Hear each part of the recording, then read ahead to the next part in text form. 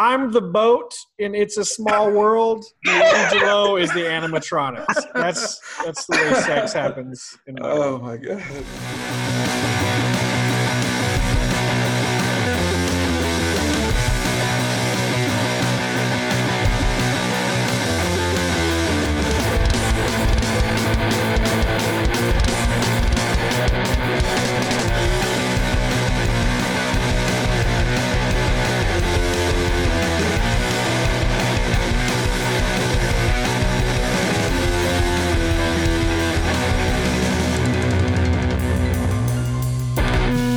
Hello, everybody.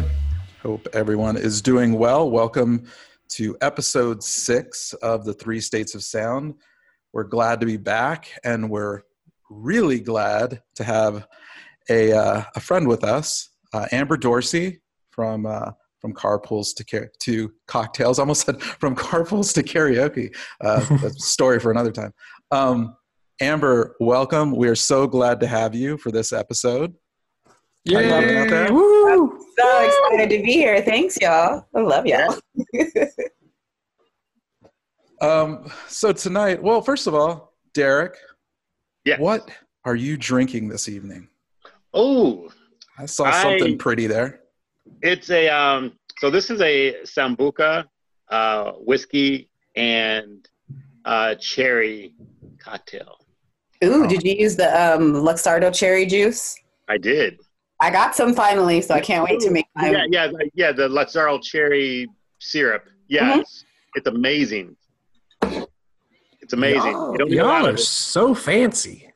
Oh, it's Derek. I learned from him. He posts stuff, I steal it, and then I'm like, I'm doing it. Yeah, no, I've tried to recreate Derek creations, and it just comes out real bad, and I get all embarrassed.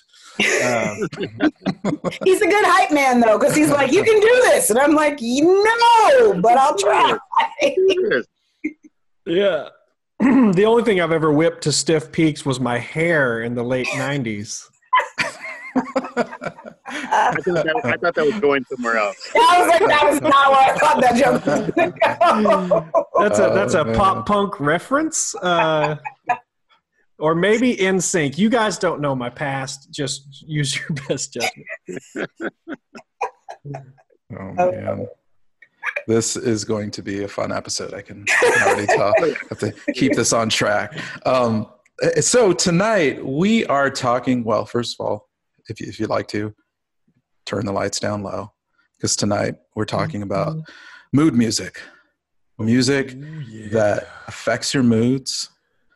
Music that you play specifically to support a mood that you're in, or just those songs that you go to for those moments that you need a song, which is almost all the time, right? So we're going to talk a little bit about our own experiences. We're also going to go through sort of a list of songs. And if you guys get a chance on Facebook or on Instagram, let us know what you guys listen to. Maybe we'll add a few of those to the playlist as well. So before we get started on sort of this list of music, I'm curious from all of you. So at what point in your life, I mean, I remember as sort of a young person that for me, music was at a certain point or up to a certain point, music was solely about like celebration. Like I'd put on music, I'd dance, or I'd just have fun, or mostly when I heard my parents play music, it was like, Motown or Stax, and it was just about having a good time. And I don't think I really started thinking about music as something else until I became of age to think about the opposite sex. And that brought up a lot of emotions, not just love and infatuation, but also anger and depression and many other things. So I'm just curious from each of you, we'll start with Amber. Is there sort of a period in your life that you remember that music became something more than just... It's funny. I was just, as soon as you said like growing up, I'm like, I can think back to like Saturdays and my mom playing like Bob Marley and like that type of music, Earth, Wind and Fire. But like personally for when I started, I was probably in 6th grade, junior high, where it really became something like, I need to put on this song to feel this mood. And like, it was like, okay, so 80s, I grew up like Jody Watley, Janet Jackson. I was all of the Rhythm Nation. It was into it. And then all of a sudden you get those, like you were saying, John, those angsty feelings. And you're like, I need to like have somebody express my melancholy. And like that was probably the age, like junior high. Yeah, like 12, 13 when it was the early 90s. So it was like early Seattle grunge-ish area. So like we were all started getting to that really angsty feeling, our feelings, as it were. I think. Yeah. You're right. Yeah. I support that. I'm like, how old was I when it came? Now I'm like trying to do mental math. Like, God, dang it, I'm old. My goodness. The early 90s was a very angsty period. It was very, I have feelings. And Yeah. I need you to know that I have feelings. And they're all right here on my shoulders. Yep. It was also interesting, like point. So you said you were like 13 or 14, just like the environment in general, there was this interesting air of angst for anybody of teenage year or maybe a little bit old. I mean, just politically, right? We were coming out of like the Reagan and the Bush years. Oh yeah. It was, and that's really interesting too. Yeah. Cause it was sort of a turning point where even like as a young person, like we were being now exposed to, like having grown up in California, we live in a bubble. So we would only exposed to so much, but then it was like, now we were getting sounds from Seattle and like hearing other types of genres. And it was like, oh, we also have deep feelings. Like they have deep feelings. We're not just like vapid beach people. Like, yes, I feel this we're all on the verge. Everybody needs to like put on their flannel and just Yeah, it's 107 degrees, but you have a flannel and a beanie on. Absolutely. Alice in Chains. And like a nice hot coffee as well. What's that? I haven't actually grown out of that stage yet. Like that's still where I'm at. But, it seems like it's not so much for me. I think every generation has that particular experience because in every decade there's something happening, whether it be Vietnam or whether it be Rodney King beating or whether it be Desert Storm or 9/11 or whatever. So I think we all have those moments that it's more the moment is a coincidence to your own experience. Once you become self-aware right around puberty, when you start to show that individualism, then you start to adopt things. I'm no longer listening to my mom's music. I'm no longer taking cues from here. I'm trying to make my own. It's a way of shaping your own identity and selecting things that you want to carry with you or kind of mold who you are. Oh, I love that. I love that description and analogy. Like that makes so much sense to me. Yeah, and even generationally, you're right, Derek, because there could be something that from a contemporary standpoint, there's somebody who could be 15 or 16 years old and they're listening to a song and it does evoke some sort of emotion, and it may not for us, even if we're highly emotional people. There could be sort of a confluence of things that just make that much more meaningful for somebody, and unless you're in the middle of it, you just don't know. Right. And I think that at that age from probably the tween, early teen years, you're highly impressionable, and you're trying to kind of find your identity. And music is one of those ways in which we do kind of showcase. They become our soundtracks to our own personal experience. Yeah. So yeah, it's like you absolutely have a personal soundtrack to like I can tell you at age 15, Mary J. Blige's My Life was the soundtrack to my life. Like, I was like, you couldn't tell me that she was not singing my life, telling my whole life story. Like, this woman is like in her 30s. I have no idea what she's talking about. But, like, I get that. Like, it's very much as you become more awakened and aware of, like, all these feelings, now these songs actually have meaning to you and become poignant. And you're like, oh, this hits me right in the corazon. I understand. Yeah, absolutely. It's also, to me, it's all those reoccurring themes, because we just happen to grasp onto these things because they are reoccurring. It's sadness, it's love, it's breakup, it's anger, it's angst, it's all of that. These things are continually happening, and no matter, it's like you said, it's like we always say, you never step in the same river twice, because there's always that confluence of stuff coming at us, and we just happen to kind of leech on to whatever is representative of what we're going through at that particular time. Yeah. God, that's a Midwestern statement. We never step in the same room for 12. Nobody in California is saying that. Yeah. But I love it. I'm stealing it and I'm using it later. You never go to the same beach twice. How's that? There True you go. story. There it is. I love And if it. a frog's ass was watertight, he wouldn't get wet a hopping. Oh, is that some Arkansas logic? That's Arkansas wisdom. Yeah. Like, what? Yeah. Oh, man. It's talking about amphibian sphincters. It's very appropriate for life. Right. Okay. Always Oh, appropriate. All right. Yeah. Is I that think before- I'm over caffeinated today, guys. I'm sorry. Is that That's before good. or after the moonshine? During. That's the way you make moonshine. Is you make. Right, I was like, frogs isn't hop. there like you have to lick a frog or something? Yeah. Yeah.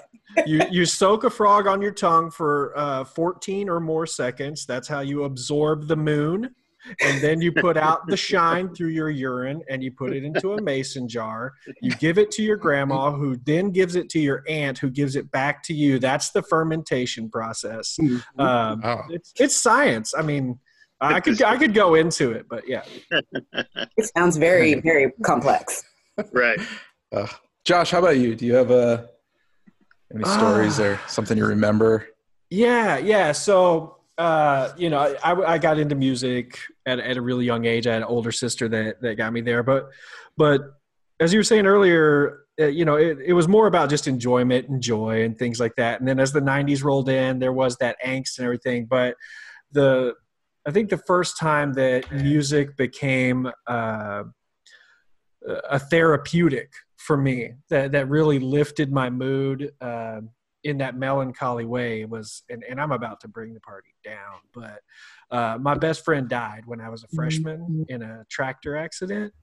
And when I got the word, I was at school and I'd like gone out of town with another friend, and it was like, my friend who passed away wanted to go with us, but he couldn't because, only one kid could stay the weekend up at Fort Smith. And so when we got back, like I had no idea that this had happened. And I show up to school and then I find out that he'd been in this accident and then that he passed away. And so when I get home, obviously I'm just devastated, and go into my room and turn on the radio, and Eric Clapton's Tears in Heaven.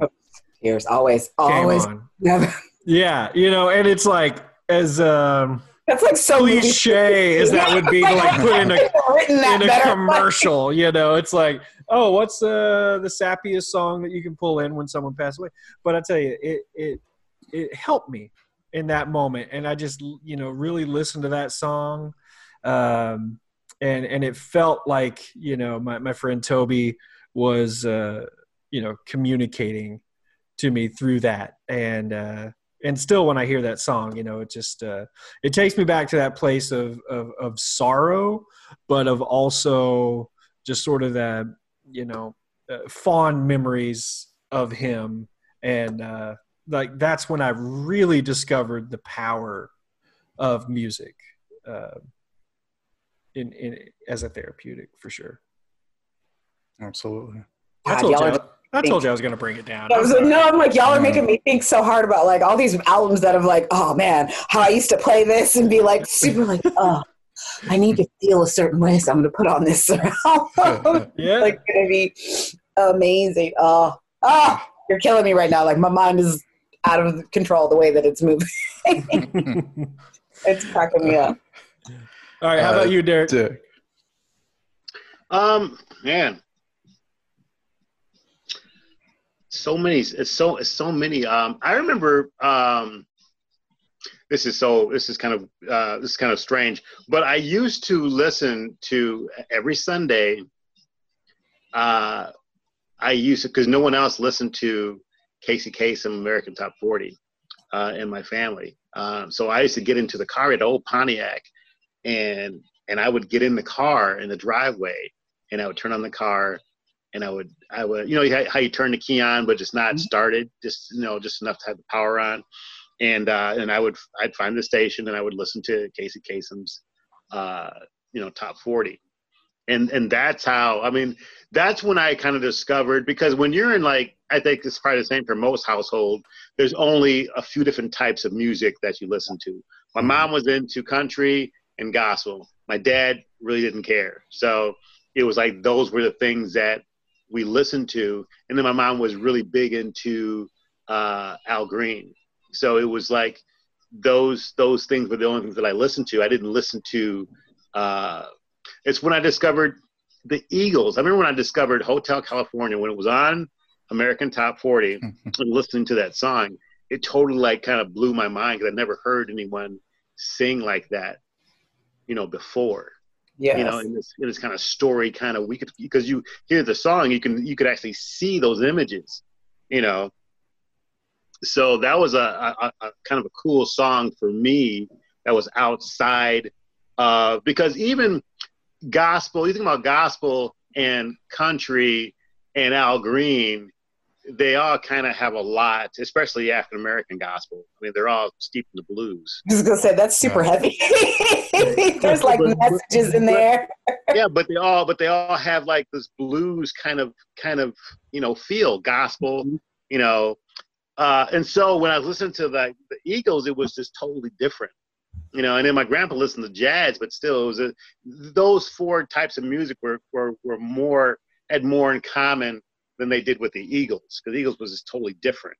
But I do remember listening to Hotel California and being kind of blown away by that kind of imagery that the kind of song evoked, and then when you listen to American Top 40, it kind of expands your mind to different genres. It wasn't just R&B. It wasn't just this. It was other stuff too.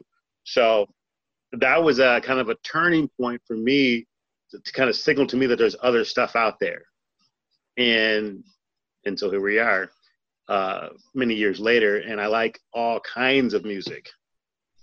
So I love that. I think that's so important too, is that you have that, because it's what you're saying is so true. It's like you grow up in a household and you kind of listen to what your parents listened to growing up. Like they listen to a specific thing, and so that's by the default.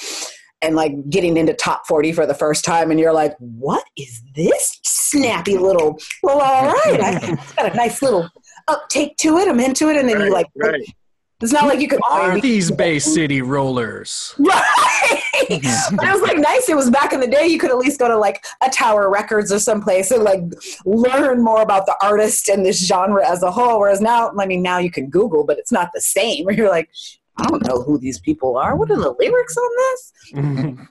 Been singing the wrong words for 25 years on some songs. Oh, right. Yeah. Right. It's my favorite. My daughter is 18 and she'll be like, Mom, that's not the words. And I'm like, actually it is. That's what I've been saying for the last 15 years. So that's the words. I don't care what you say. That's right. It's like a common law marriage. If you do it long enough, it becomes a legal thing. Yeah. Yes. I feel like that, especially with song lyrics. Like I'm so wrong on so many things. So Josh made up some what do you call them? Allegations? Like groupings. Okay. Yes, that was long ago. Some groups. Man, why am I some prompts? Struggling to some prompts? Here we go. Yeah. So I want Josh. I want you to kind of introduce each of these, because so far you've done a great job at sort of introducing your list for the prior episodes. So I kind of like how you introduce these. So the first group we have here that we're gonna name some songs, albums, is hype music and gripe music. So Josh, tell us a little bit about what we're gonna talk about here.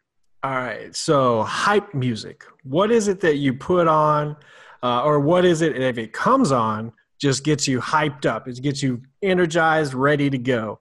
And then gripe music, when you just are feeling pissed off. This is really that angst thing we're talking about, and you just want to commiserate with some music and let out your aggression. What is your gripe music?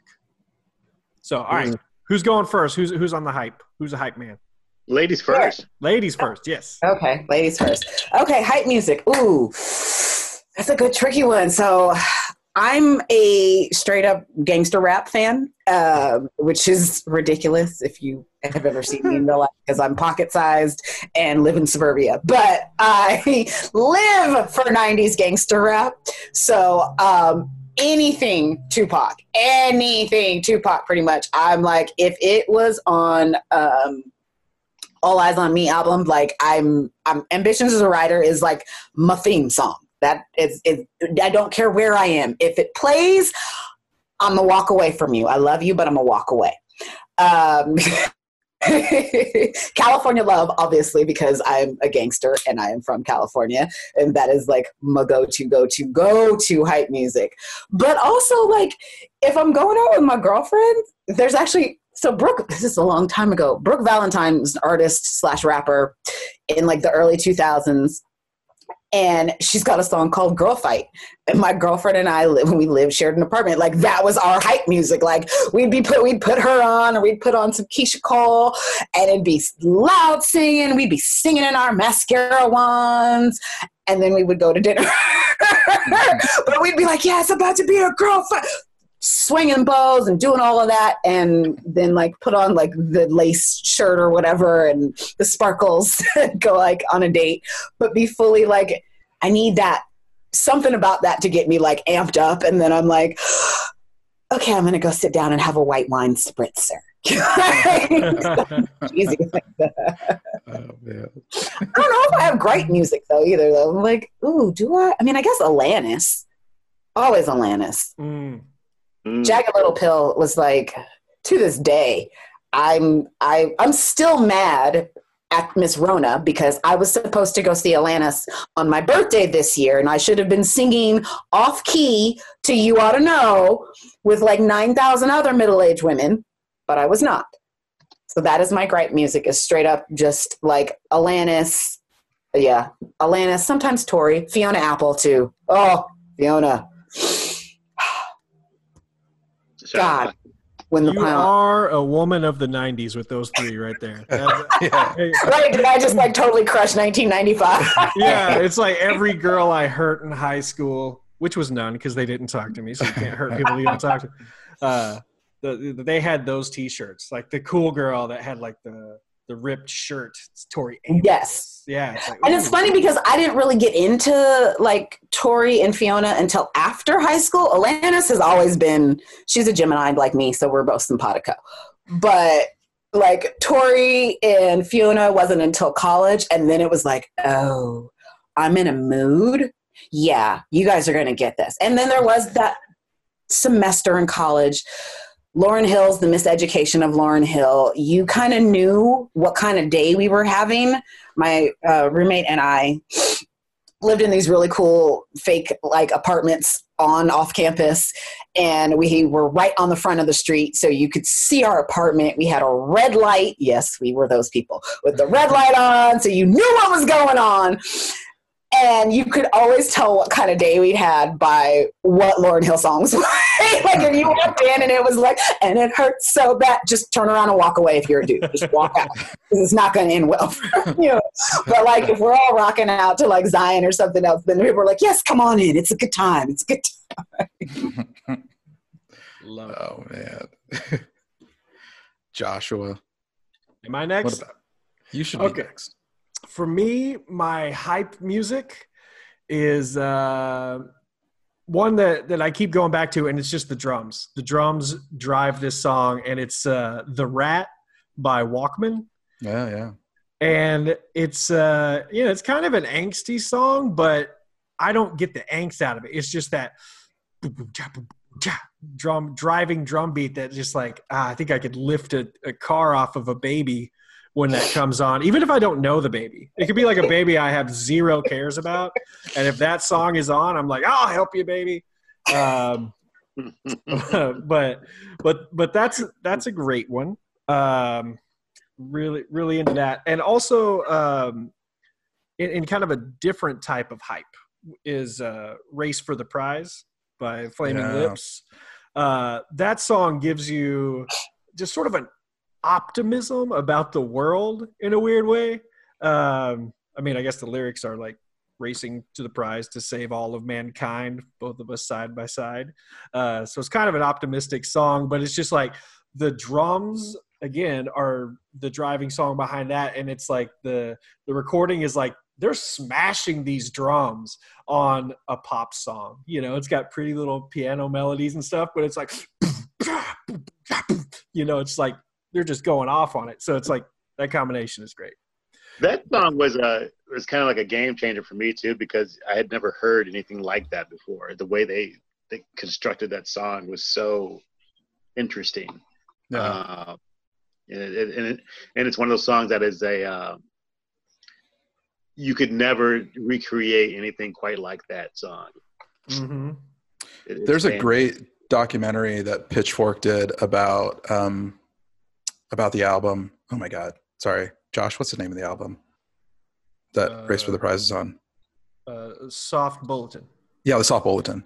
Pitchfork has this great documentary, and they break it down song by song, and it's wonderfully done. So if you get a chance, it's like 20 minutes. It's on YouTube.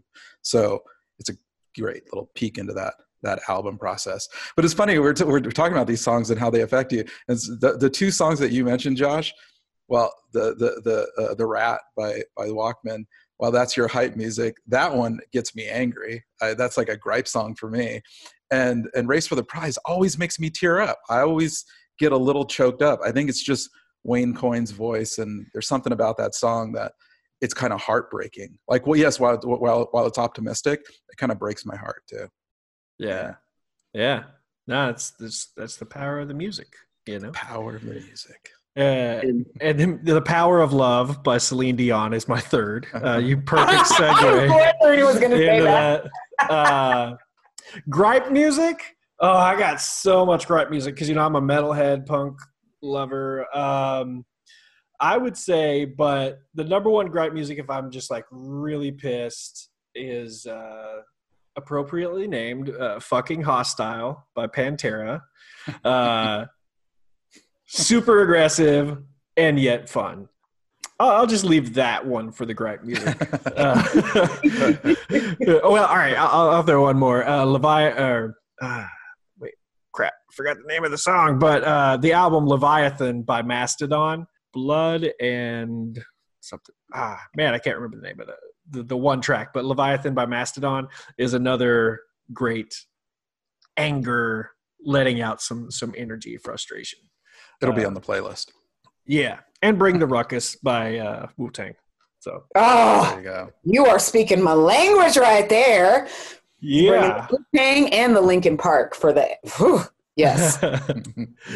Nice. Okay, so those are mine. John, what you got? My hype songs. So there's something about those like late 90s, maybe more early 2000s. No, like late 90s. All of those like English rock anthems, like those bands like Doves and Oasis, and there was something about that type of music that sort of like it was almost like pub music. I think they used to actually call them like lad bands in England, like the songs that you'd listen to in a pub, and they just kind of get you going. But there was something about that English rock during the mid 90s that really gets me going. Like, I really like that a lot. And then I've always liked sort of angular post-punk, like sort of dance punk music. But there was one song that I remember that when I worked at the Boys and Girls Club in Westminster, California, I remember this kid walking into the club, into the Boys and Girls Club, and he was playing Bad Boy for Life by Diddy. That like angular like guitar sound. Yes. Oh my God. How can you not? I put that song on when I'm like on a treadmill, and I can't walk or run on the treadmill in a normal way. It's like you have to like bop to it. It's a very specific. You have to like strut, something that just happens to my body that I'm not familiar with. And I'm also that person that walks like the neighborhood with headphones on. I'm like the Apple iPod commercial girl. Like I'm dancing. So I get it completely.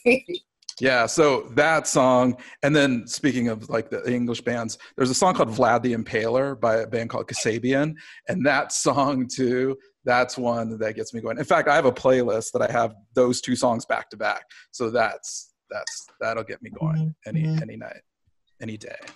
My gripe music, two things. One, an album that I think I mentioned 2 weeks ago or last week. It's that Nine Inch Nails EP that if I remember, it's called Broken, I believe.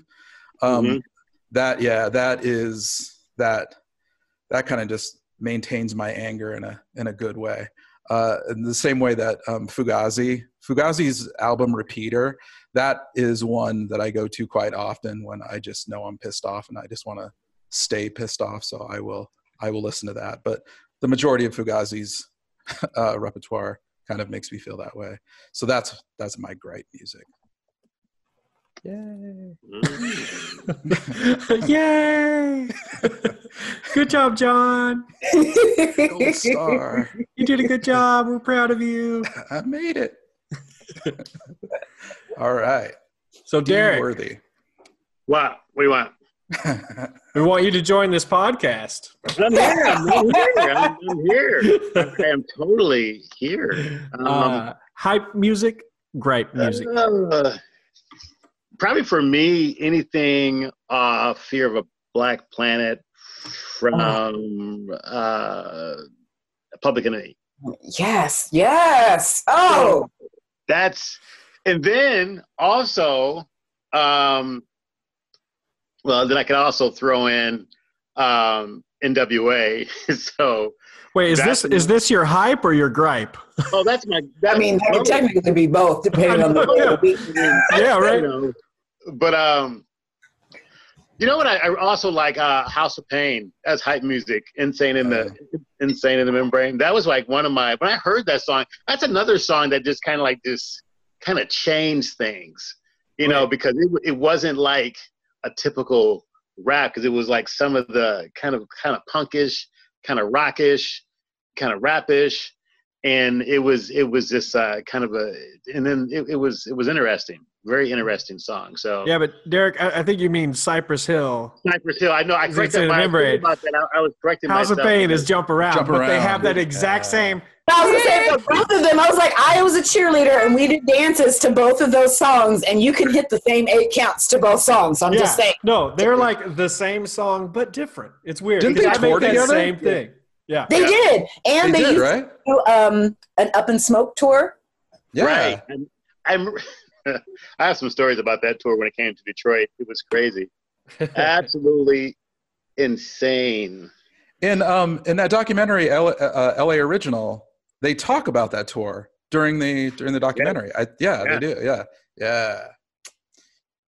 I remember I was working at Henry Ford Hospital, which is in Detroit, and when that tour bus came in, we actually be going downtown, me and my buddy. The tour bus was parked outside of their like hotel where they were staying at, and there was a line of like 70 or 80 girls. Oh, I thought you said there was a line of smoke was coming off. Probably the bus. that too. Yeah, That too. I've been to their concerts. I've seen the tour bus. It's It was entertaining. Crazy. Yeah. So. I mean, look, if that's what you get paid to do, I'm not mad at your hustle.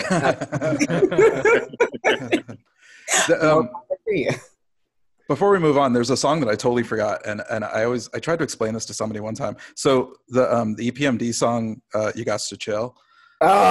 So I've told people that like my sort of limited knowledge, although I love it, my limited knowledge of hip hop and rap history and music, that for me, a good rapper, the opening lines always sound like they just walked in through the door in a party and just started rapping. Like just walked in the middle of the party and just started going. And the opening to "You Got to Chill," that's what it sounds like. It sounds like he just walked in and then started. So that song will always get me going and get any party going. Song on single. Okay. Oh, nice. That's single. How about that? Yes, there you go. Oh, John, man. John, that busting in the door and rapping made me think of another great hype song that always gets me going in a fun way. And it's by OG Mako, and it's called "Bitch You Guessed It." And it's kind of like a lo-fi trap song, and that the flow delivery of the rapper is so weird, because sometimes it's like talking like this, and then sometimes it's like, bitch, you guess it. You know, it's like it just goes hard, and it's like, you was right. it's one of my favorite rap songs, and it's so out there, but it always gets me hyped. So just throwing that one on there too. I'm throwing it. It's on there right now. I just added it. Another one of my songs is got to be Rage Against the Machine's "Bulls on Parade." Yeah, that's a great video too. Yeah, that was another one of those bands that just kind of like, you know, it's Zach De La Rocha, and when he's got the kind of dreads thing going on, and is he white? Is he who is he? What is he? And he's doing this, and then they're playing the guitar, and it's crazy. It's absolutely it was a game changer. Another one of those those rap songs that just kind of twisted it and merged different genres, and it was insane. The passion in his voice, and it was just kind of bonkers. But that's how I feel about Linkin Park. Like they changed everything for me, where I was like, what is this? This is amazing. Like Numb is one of my other hype songs. Somewhere I Belong To. Like my friends and I have a joke that we cannot listen to Linkin Park, Meteora, and drive because it makes us drive fast. And 2 out of 4 of us have gotten speeding tickets whilst listening to the CD. This is probably not a good look, but maybe I shouldn't be screaming I've become so numb whilst banging on the steering wheel and doing 105 down the freeway. It felt like a good time in the moment. Yeah. It was a good time. So. Well, you got your record expunged eventually, so you're fine. True. I am of age now that it's not even on there. There you go. It aged out. Yeah. All right, move us along. Going to next. You choose, John. You choose. Ooh. We got our pairs, so we'll switch it up. I know what I want. Oh, Derek knows what he wants. What do you want to do, Derek? I want to do the making out and making love. That's it. Making out and making love. There we go. Get into now it is time to turn the lights down low. Who's gonna start? Down low. Who's gonna start? Derek? Yeah. You want to start? You know, I'm gonna go. You know what? One of the first songs that I thought was just so provocative for an R&B singer was "Sexual Healing," Marvin Gaye. Mm. Yeah, I'm a big Marvin Gaye fan anyway, but that song was so kind of, because it was making no qualms about what he was talking about. Like a lot of kind of R&B songs before, like in the 80s and 70s, you know, before they were kind of like alluding to whatever you were doing, but this one was like, you knew exactly what was going on. Yeah. So at least you hope that you knew what was going on. It was pathetic people like me that had no idea what was going on. I was like, I didn't know what was going on. Yeah, you pretend like just put on a bunch of Cool Water because you think that's what ladies like. Cool Water, here we go. Cool Water, you can splash that Drakkar Noir on you, and it's like every once in a while you get these songs that come out like Making Whoopi back in probably whenever that came out, was probably kind of like that was the version of that song maybe 20 or 30 years ago. Clarence Carter has a strong, Stroke It. Oh, I love that song. Came out in like the 50s or 60s, and we laugh because I'm like, y'all talk about the music that we listen to. Like, you got people who are pissed about WAP. You got people who are pissed about Lil' Kim when I was a kid. And then I'm like, but y'all were listening to Clarence Carter. Talk about Stroke It, Clarence Carter.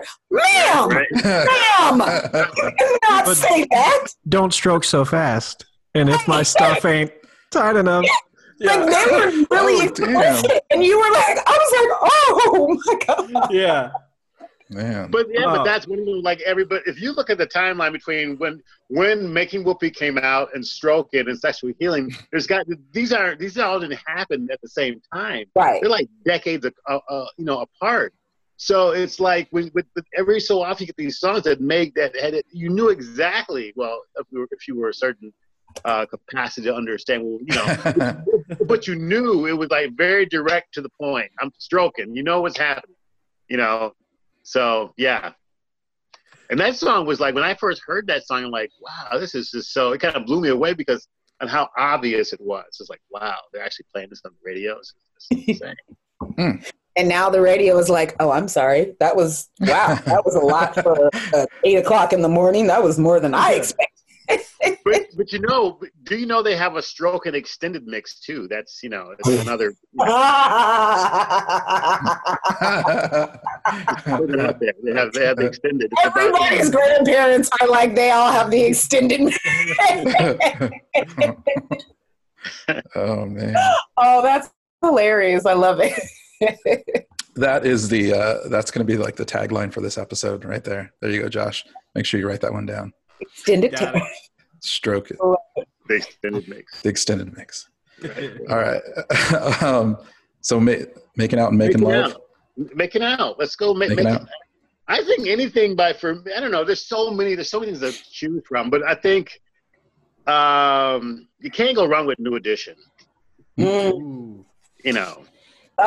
Nothing gets me in the mood than like 5 boys singing. And Hey.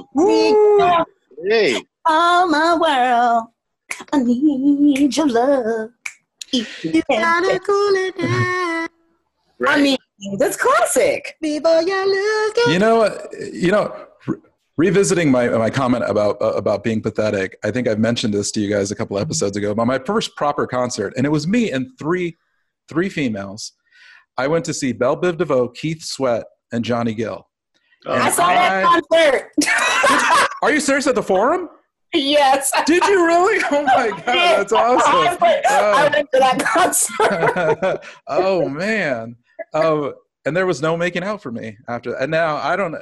You spend the night with Johnny Gill and Keith Sweat and you're not able to make out with anybody. That's pretty sad. No, I was too young for any of that. Like I was just third wheeling it with my older brother. Oh my God. Friend.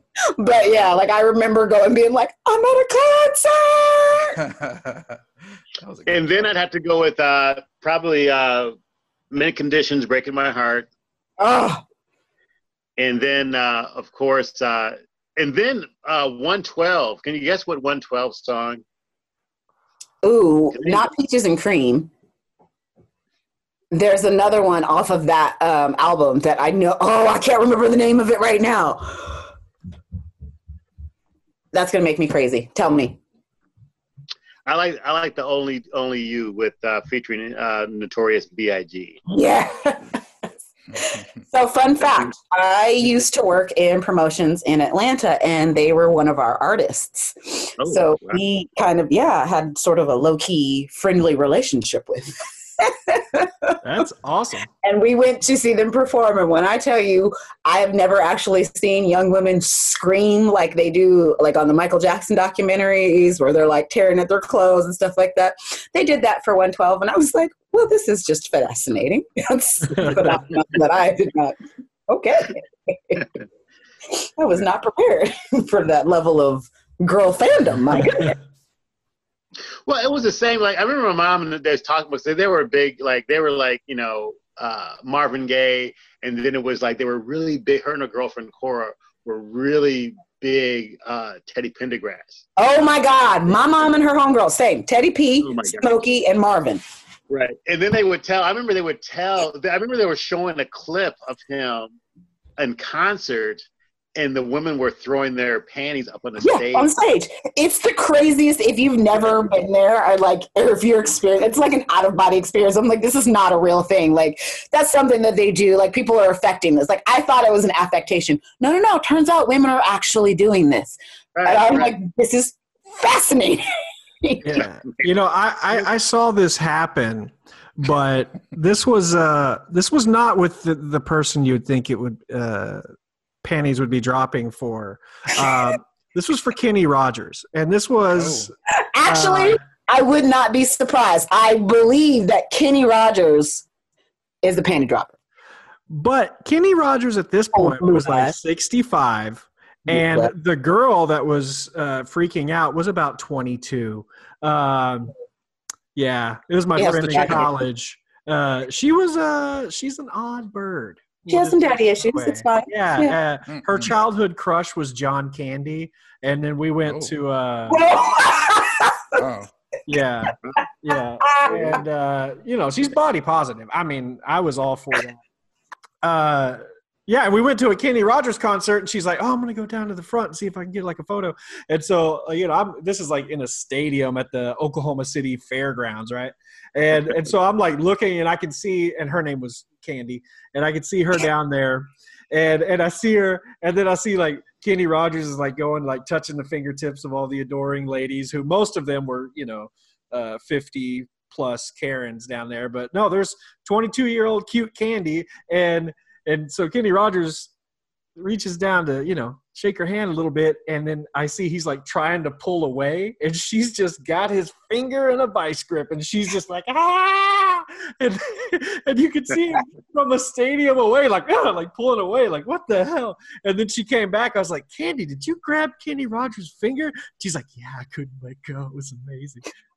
Oh, God. Cool. Yeah. But, yeah, it was fun time. That sounds like the makings of a book. Yeah. The Candy Romance of State Fair. And just like that, Candy and Kenny. What happens at the fair? Yeah. Just like that, Kenny Rogers has been added to the playlist. Yeah. Things that I did not expect to hear you say in 2020. Building as we go. But I'm not going to deny Kenny Rogers' sexiness at all. I can totally understand it. It's the beard. Yeah, it is the beard. It's absolutely the beard. My beard. I think it's silver, and it's the beard. Yeah, like it was the chicken. Silver fox. If I could get my hair to really shiny. It's not just that it's silver; it's very shiny. So it looks like it's clean. Therefore, as opposed to like a ZZ Top type of beard, you know what I mean? Where you're like, you might have snacks in there. But Kenny looks like he brushed it. He's probably put like a wave cap on it or done some things. Like it's definitely a conditioner treatment happening. Right. It smells fresh, whereas like the ZZ Top beard smells like Velveeta. Right. So, absolutely. Yeah. I have to admit that because my mom was in country, and my was into country also, and she was a Kenny Rogers fan. I could probably sing "Lady" word for word. I'm pretty sure. I'm gonna take you up on that dare right now. Go ahead. Well, not right now. No. You don't want to hear me sing it. You really don't. No, I'm doing you a favor by not doing it. So. The duet that he did with Julio Iglesias made every Mexican family in Southern California a Kenny Rogers fan. Everyone. They all owned that record. They all did. Because it's Julio. And because it's Julio. Yes. And we're not doing anything without Julio. Come on. Oh, wow. Well, I did not expect that we would be talking about Kenny Rogers for about 20 minutes. Well, we're talking about making love. What did you think was going to happen? That's true. And we didn't bring up Conway Twitty once. Yeah.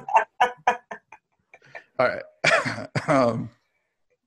Where are we? I don't even know where we are. Who's it's either you or John. No, it's you, John.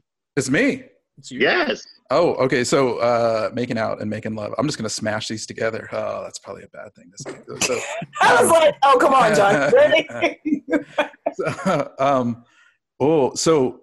The band, the XX, and also Portishead. There's something about the XX and Portishead. They have that sort of driving bass, that very slow, that slow burn, that to me just screams sex. Making love, making out. Yeah. So the XX, Portishead, FKA Twigs too. There's just something about that. And I also that's a big leap. That's a big leap. Why? Kind of got no that time slow. wise. I mean, time wise. Oh yeah, absolutely. The first two, you got really modern with that. Very contemporary with FKA Twigs.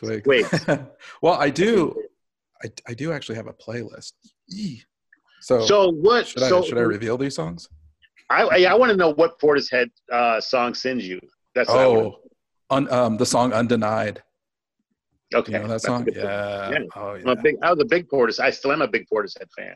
I think most of that second album. I think you're pretty safe putting on the second album and just letting it go, and then getting your groove on a little bit.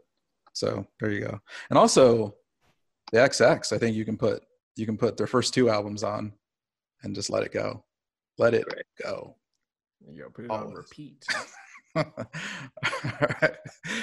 Yeah. So that's Making Out and Making Love for me. Oh, hilarious. This is so funny to me. All right, Amber, do you want to go? All right. I've got Jodeci, Diary of a Madman. For both. Like, I mean, we can throw Maxwell in there to the Making Love because man, yeah. Maxwell can just whoo, whoo, whoo, whoo, and panties are like, ta-da! Like, you don't even have to look at me sideways. It's automatically going down, right? But like Jodeci's Fiendin', like that is the full-blown make-out song. Like if you are not, like if it comes on and you got a boo and y'all are not like ready at the end of that, I don't know what you guys were doing. What were you discussing? The Dewey Decimal System? Like what's happening here? It's classic. They're in the desert in leather. I mean, come on. Yeah, they committed. They're like, we are going to make a video. We are going to sweat nearly to death, but the sex is going to drip. You to know that we are fiending for you. Right. And even though it makes no logical sense that we are out here in the middle of the desert in hot leather with baseball caps on, and that's how hot they are. That's hot. But yeah, pretty much like Cry for You. Like they had so many songs on that album that was just like, yep. The thing about Jodeci, because that was Devontae Swing, it was so funny because he was so young and it was producing. And that was another game-changing band, too, because they kind of like that, this is right in the midst of New Jack Swing or right at the end of it, but right in that particular time period. And he was just putting out, and he's against some heavyweights. He's against he was vying with some guys that were 20. Devontae was like, he was their whole sound. He is the only he's the reason that Jodeci is Jodeci, because we would not know, like between him and Mr. Dalvin and the way that they were producing, like once it was just Casey and JoJo, there was like, man, I want to hear just the two of them. Like, he's a crackhead and that's his brother. I want to listen to all 4 of them. Once the crack got him and he crashed and burned, that was it. It was it. That was it. Like that was a wrap. But that album was so definitive to me, for me. Just, I mean, like even looking at the album cover and the art, it's all very, like it's very sensual. And you're automatically like, yes, I'm in a place where I'm like, let's go. What do we want to do? Like, so we're gonna kiss after this, right? Like, this is what we're doing. We're not just you're not gonna take me home. Like, we're gonna make out in this car for 20 minutes. Yes. Right. Yes. So that's mine. Both Jodeci and Maxwell. Anything, like he's just. You know, a song that I really kind of really liked. Even till I was actually just playing it the other day, and kind of the evolution. He took a song. I like when artists, like you have an original artist that sings the song, and then you have the artist that makes the songs wildly popular, So and that was the case. That was the case with this woman's work. Yes. And you had Kate Bush who sung it, and I love the Kate Bush version. It was fine. But Maxwell's is so profound. Because now you have not only is he doing the song, but it's a guy. Mm-hmm. And it's a black guy. I never paid attention to the lyrics until he sang it, and then I was like, oh, I fully would understand what he's talking about. This woman's work. Oh my God! And I didn't know about Kate Bush. I was like, what is this? Yeah, it's amazing. Because that's the thing about, because I was into, that was like right in my wheelhouse at the time, because I was into alternative music at the time, and like Kate Bush was a giant. Mm-hmm. So I remember listening to that song, and I loved Kate Bush's delivery of that song. It was beautiful. But then when Maxwell did it, 20 years later, probably. Mhm. And then there's a guy from New York, with this voice that's crazy, that's even crazier. And then his execution of the song was so different, and it just kind of took it to the next level, and it was just amazing. But yeah, that's a great song. He's like a whole next level artist. Like I just can't even wrap my head around him as an artist. Like, what? You're cute? Okay. Well, I didn't think that part of it, but yeah. Oh, come on, Derek. Maybe a little. He's easy on the eyes. Let's be honest. He's not terrible. Okay. He had great hair because I love the afro. I love the unkept. He had the best hair at that time too. It was very, and I believe in that video that's the one where he fully has it out too, where it's full blown afro when everybody's like, hi. And it's funny because when you do the search of that song, his version comes up first. Of course. Which also, poor Kate. Can you imagine? Like, you're like, I wrote this beautiful thing and it was amazing, and nobody knows. She doesn't care because she's still getting royalties off of hers and his. So, Yeah, because they play that in every single like commercial, every video. It's at everybody's wedding. My God. It's all good. You know that Kate Bush never, and John, you probably know this, because I know you're a Kate Bush fan too. She never has toured internationally because she doesn't fly. I didn't know it was because she didn't fly. Huh? Yeah. Wow. Yeah, she does not fly. She's just got a phobia and a fear of planes. Wow. That never let her tour, outside of anywhere she could take a boat to or drive to. Yeah. Yeah, and it's so unfortunate. Well, maybe fortunate, unfortunate, but like her recent show, like 2016, and I think she did some after that. She made sure that there were no cameras, so you can't find any of the newer performances. I think there was something that was released officially, but yeah, she would have been amazing to see. Yeah. I would have loved to have seen her in during the Sensual World period. Right. That would have been awesome. Right. Yeah.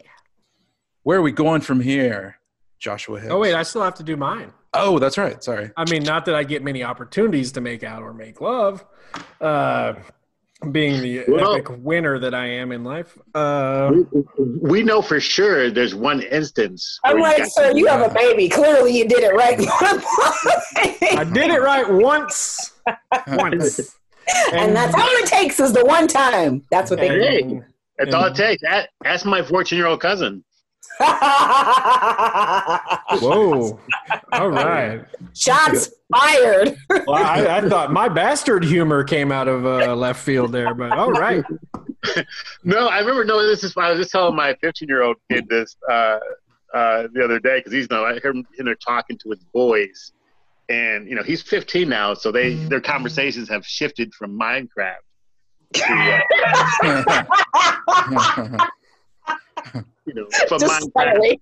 From Minecraft to Minecraft,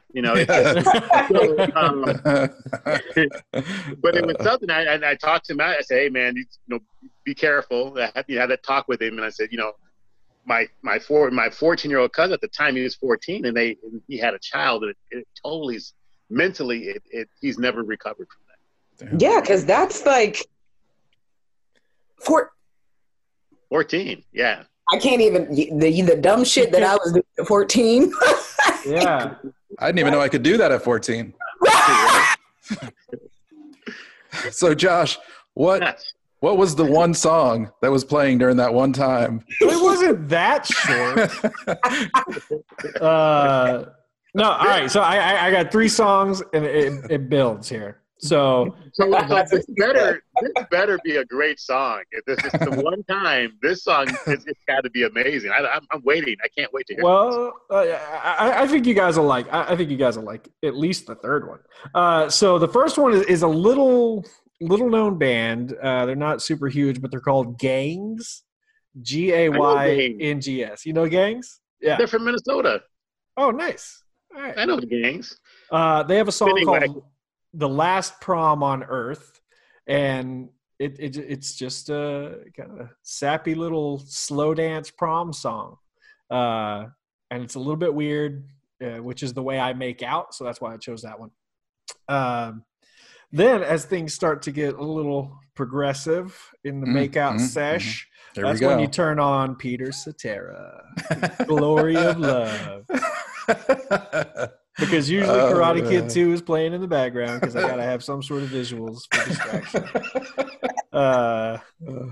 And so you got the "Glory of Love," and then what seals the deal, and I love the sort of the Neo Soul Maxwell lead into this because mine is D'Angelo, Untitled.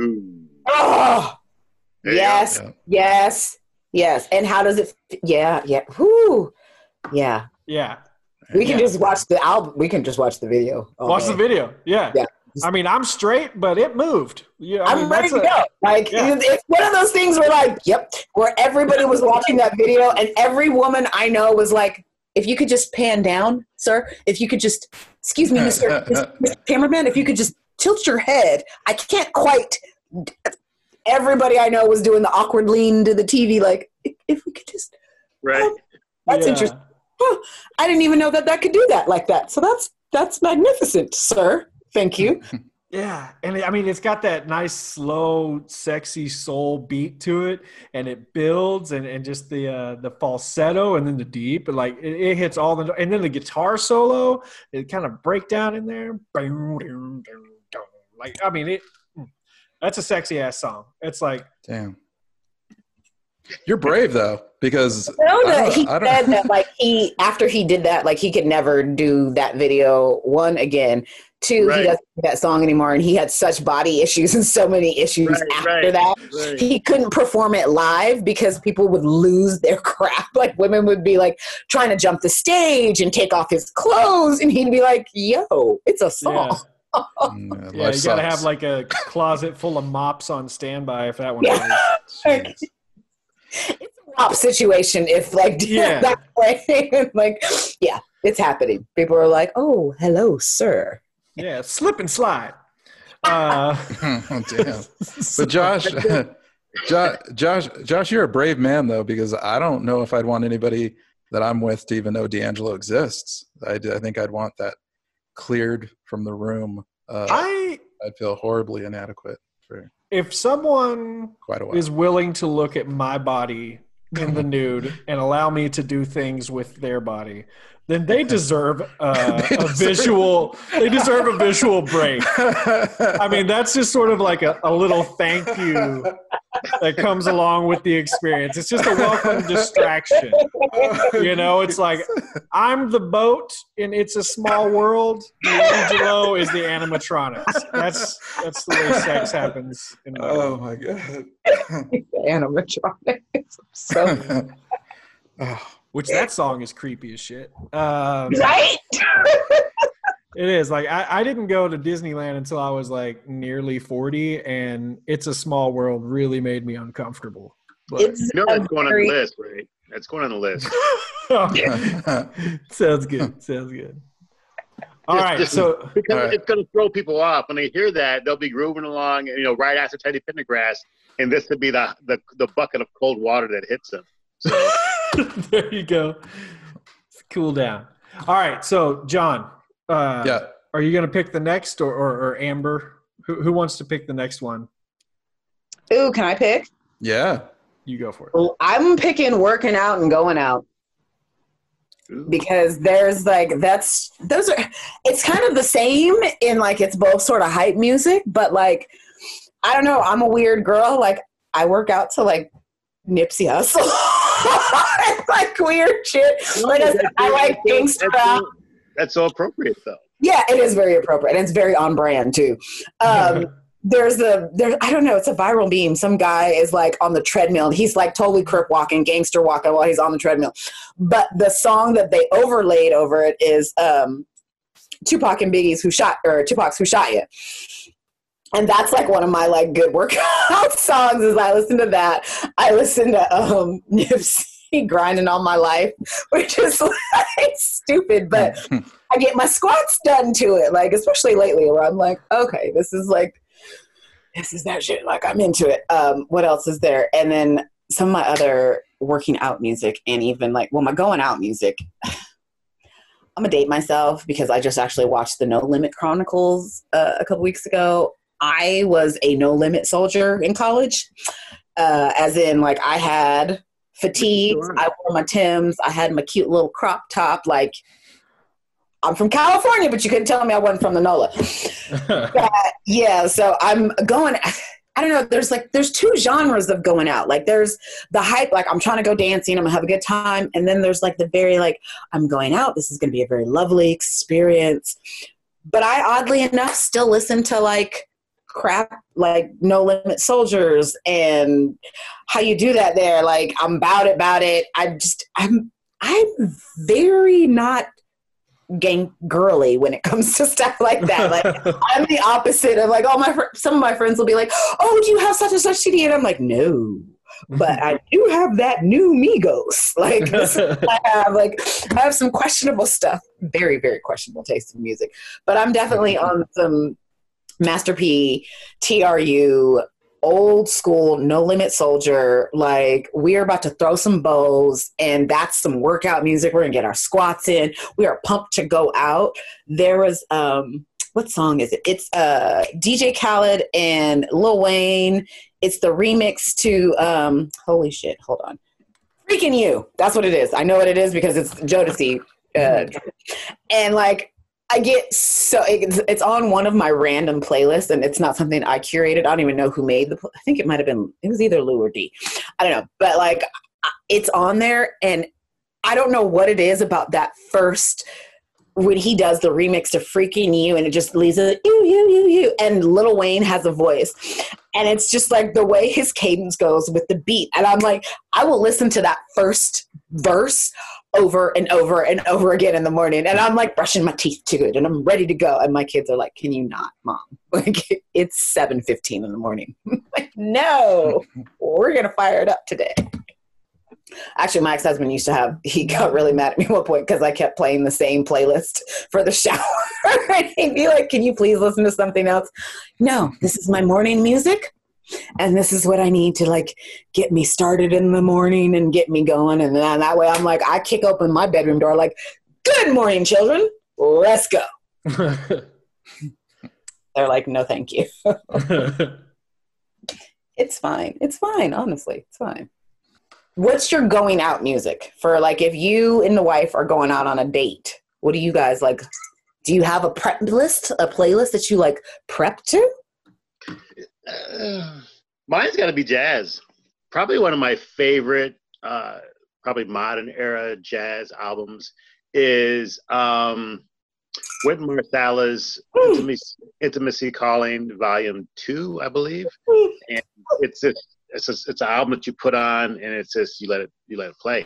Let it play. I love Wynton. It's a romantic, and his playing is so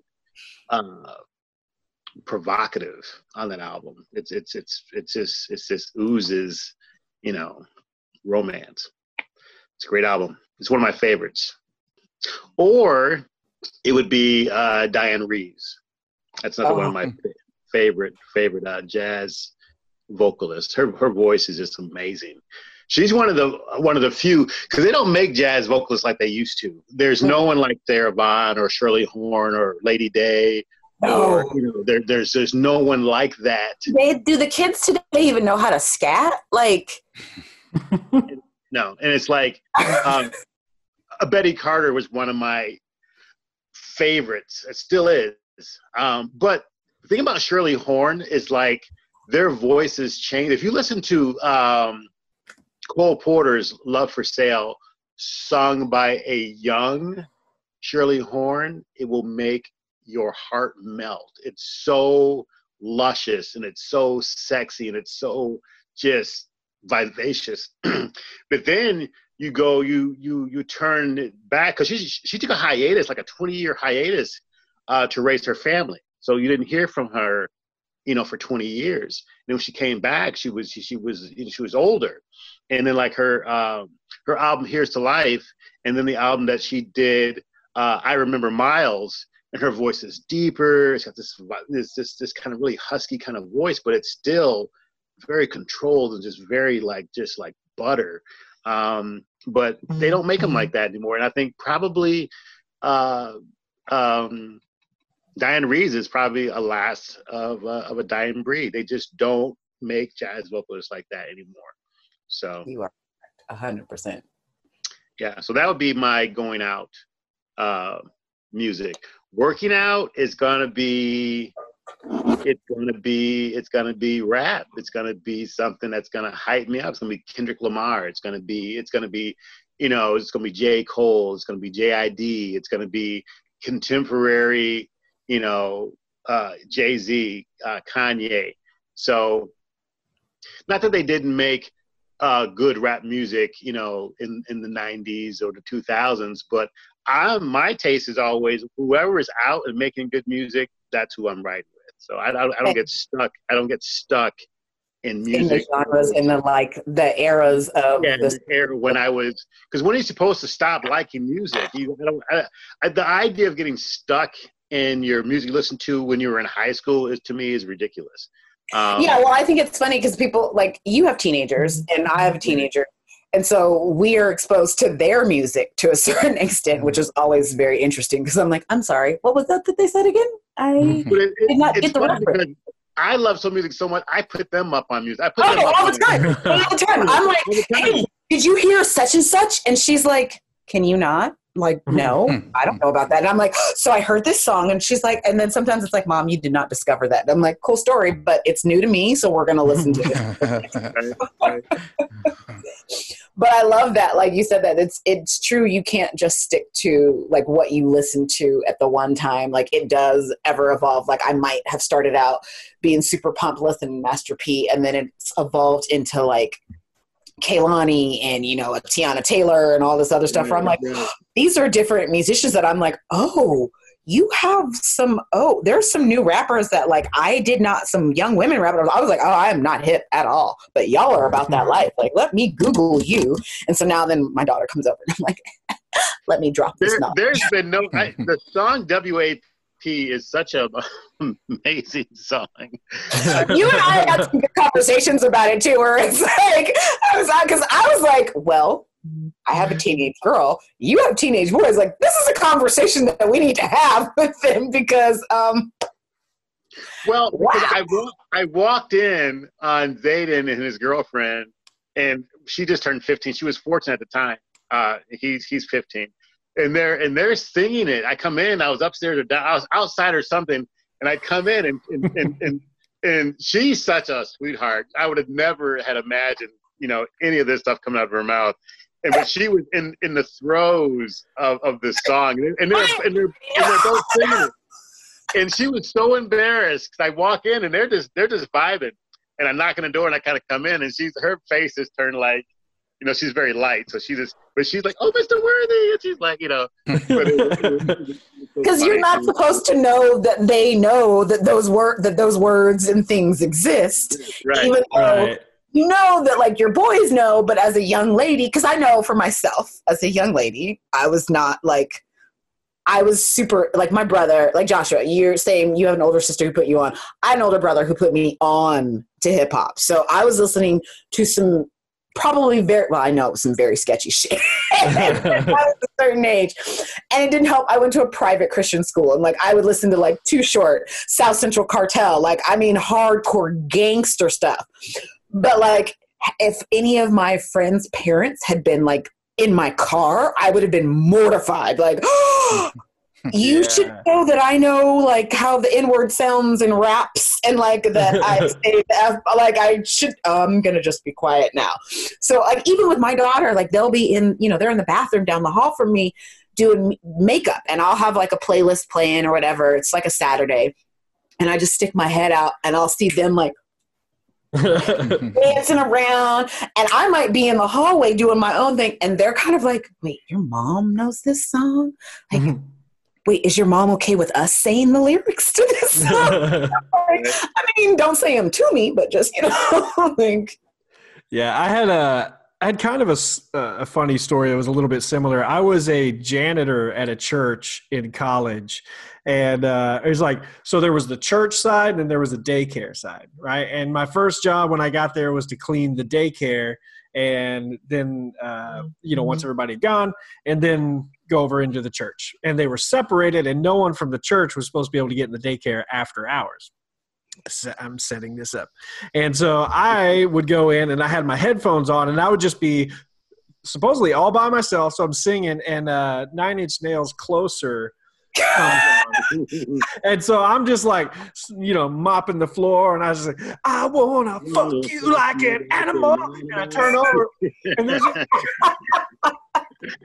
two 14-year-old girls just standing in the hallway there. I'm just like, whoa. And they're like, ah. And I take off my headphones. I was like, what are you doing here? They're like, we got lost and we're not supposed to be here. And I was like, yeah, I'll open the door. Just don't tell anybody you heard me singing. And those two girls, Josh, they're now porn stars in San Fernando Valley. Right, I'm like, they got OnlyFans accounts. They're probably making bank. They owe me some royalties. You guys were talking about being exposed to different music. I have to say that we're all fortunate to sort of live through the golden period of music television, and not just MTV, because of course you could watch MTV Raps, you could watch 120 Minutes, you could watch Headbangers Ball, but also I think all of us had like local video shows. Oh, we had the box. Yeah, there was Video Video One in the LA area with Richard Blade. That's the first time I ever saw or heard Jesus and Mary Chain was on Video One. So yeah. Did anyone used to wait for Friday night videos to come on? Yeah, absolutely. They're not go anywhere on the weekend because one, I'm taping my radio all night, so please don't bother me because I have to put the tape in so I can hear this one song that they might play at the top 8 at 8. Right. However, I'm waiting for New Music Tuesday and new videos on Friday because what else am I doing with my Friday evening? Yeah. Right. Well, my hometown didn't even have MTV until I want to say 1999 because it was a small Baptist town, and they said MTV was for the devil. Wow. Yeah, it was. Yeah, that's what was about it. Yeah, I missed out on Judas Priest. I missed out on a bunch of stuff that could have really changed who I am. I'm just saying. But even ABC in the late 90s had a weekend video show. I remember that's the first time I saw Motley Crue's Shout at the Devil. And they had all the weekend dance shows. Pebbles had a show, Paula Abdul had a show or something. Obviously, Soul Train was there, but as it is expanded, they had all these other shows, and they would have artists. And that's how I learned a lot of other music that I was like, oh, okay, this is not what I was expecting, but I'll listen to it anyway. I'm into it. Mm-hmm. My favorite, speaking of 9 Inch Nails, my favorite 9 Inch Nails remake is Johnny Cash and Hurt. Oh, yeah. This is one of those things where sometimes the cover does go beyond the original. Yeah. And I mean, the original Hurt is a fantastic, beautiful song, but where Johnny Cash was in his life, how he sang that, just the video, it was that was a perfect combination. But yeah, and also Rick Rubin tapping into sort of understanding what was going on. First of all, Rick Rubin is a whole different genre. I think we could do a show just on Rick Rubin. He might be one of the coolest characters on the planet ever that has ever existed. The man's had 75 lives. He's met every flipping body on the planet, has worked with everybody, has put people together that you're like, oh, really? That is where did you even come from, you weirdo? Yeah, he turns gold into diamonds. It's what kind of magician are you? Yeah, what kind of sorcery are you doing? You've already got gold, and yet you still managed to make something even. Yeah, you got the full-blown Midas touch. Is it the beard? it's got to be the beard, right? Like, it's got to be the beard. It's the beard and the male pattern baldness. It works together in an. I was going to say they have to work because one is counteracting the other. So then maybe that it like. Let's get him on the show. We know you're listening, Rick. Somebody make a call. Come on. Talk to your people. Actually, let me talk to my people. Like, I don't know. I think Amber could probably get him. She knows. I actually might know some people because, like I said, I used to work in promotions, but it was Atlanta in the late 90s, early 2000s. So everybody who was anybody lived there and came through there. And I worked for a club. Like, when I tell you I met my first night at my job, I met Andre 3000 and Big Boy at their release party for Aquemini. And as someone who grew up in California but listened to like blew my mind. Like, Outkast blew my mind. And when I got to meet them at age 19, and I can tell you exactly what I was wearing too. That's how good it was. It was at a Blockbuster Music. That's how you know how old I am. But I was just like, yo, this is the life. Like, this is what I want to do forever and ever, is like be around music and love music and be like, the first thing I said to him was like, oh my God, I love you. Like, I don't word vomit on artists, and like, I don't fangirl ever. I've sat next to Too Short. I've met Eminem, Dr. Dre. I mean, except for Snoop Dogg. I was literally like, I'm from Long Beach. But like, everybody else, like, I don't fangirl, but very much over Outkast. It was like, so I've been a fan of yours since I was like 13. Hootie hoo. And then like trying to get all the words out and all that stuff. But like, yeah, they are definitive for me in that. But to me, it's more Andre 3000 than it is. Oh, it's all Andre. And he is one of the most legit people. Like, we were at a club in Miami. I was absolutely 3 sheets to the wind. And he came up and started talking to us and a friend of mine. And out of the clear blue, like mid-conversation, I was like, can I please get your autograph? My roommate is going to kill me if she finds out that I spent 20 minutes talking to you. He wrote it on the back of a flyer that I had in my back pocket that I had to ask someone for a pin for. And like, I was just like, nothing could be any better than that. Like, I literally nothing in my life is like going to top that. Like, I met Andre 3000. We had a lovely conversation. We exchanged information. He wrote on a flyer. I put it in my pocket. He said hello to me for the next 2 nights. And then I promptly fell down the stairs. So it's Note That's to self, awesome. drink. Like, don't totally schnockered when there's stairs that go straight. Yeah, that is good life advice. Don't get schnockered when there are stairs nearby. Yeah, I'm The teaching more y'all. you know. Yeah, we got a PSA. Okay, so I will get into mine because Outkast leads perfectly into it. So my working out, of course, Bombs Over Baghdad. Yes. Ooh, Yes. Ultimate high song. It just like builds up so much energy, and it's a long enough song to where you can actually get a sweat on a treadmill just with that. Actually, a 30-second spot would be enough. But yeah, that one. And then a 6 foot, 7 foot Lil Wayne. You know that one? Yes. Just the punchlines in that song are so fantastic, and just like how he switches up his such an amazing lyricist. One of the best, if not the best, out right now. And I think he's outside of like people who really appreciate lyricism in hip hop. He doesn't get enough recognition for how brilliant of a lyricist he is, because for how long he's been doing it. Like, Wayne has been in the game since he was 12. Well, if you look at the liner notes, he doesn't get the credit. It's the syrup, Yeah, true story. Yeah, and he does really suck at playing the guitar. So I think that's his bro. And then my going out song. So I have to get pumped up in a self-confidence way. I'm a little bit of a insecure person when it comes down to it. I need to build up my confidence. I need to have like a therapist behind me saying like, you're great, man. Like you're good at what you do in life. It's all right. You can do it. And Dasha just needs like positive affirmations being shot at you all the time. I do. Yeah. It's I'm a needy bitch and I understand that.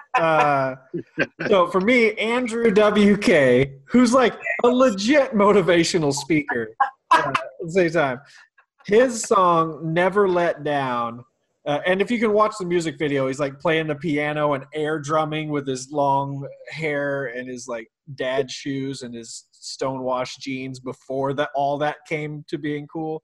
Andrew WK is a groundbreaker. Never Let Down is a proper motivational song. If I ever become a motivational speaker, I'm going to have that song playing when I come out, and I'm just going to like fist bump everybody and then sell them a book.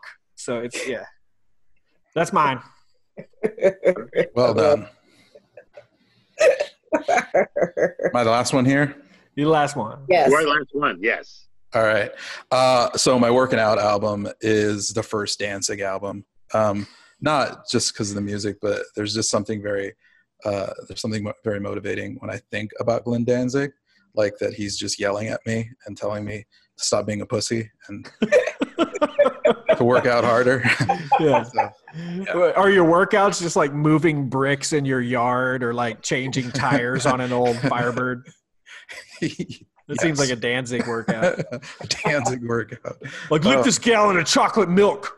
Why did Glenn Danzig never make a workout video? That would have been incredible. Or Henry Rollins. Henry Rollins should have made a workout video too. I'm actually surprised Henry Rollins does not have a workout video. Like, that seems very on brand for him. Yeah, it would be like half workout and then half just crying, just letting it all out. It'd be beautiful.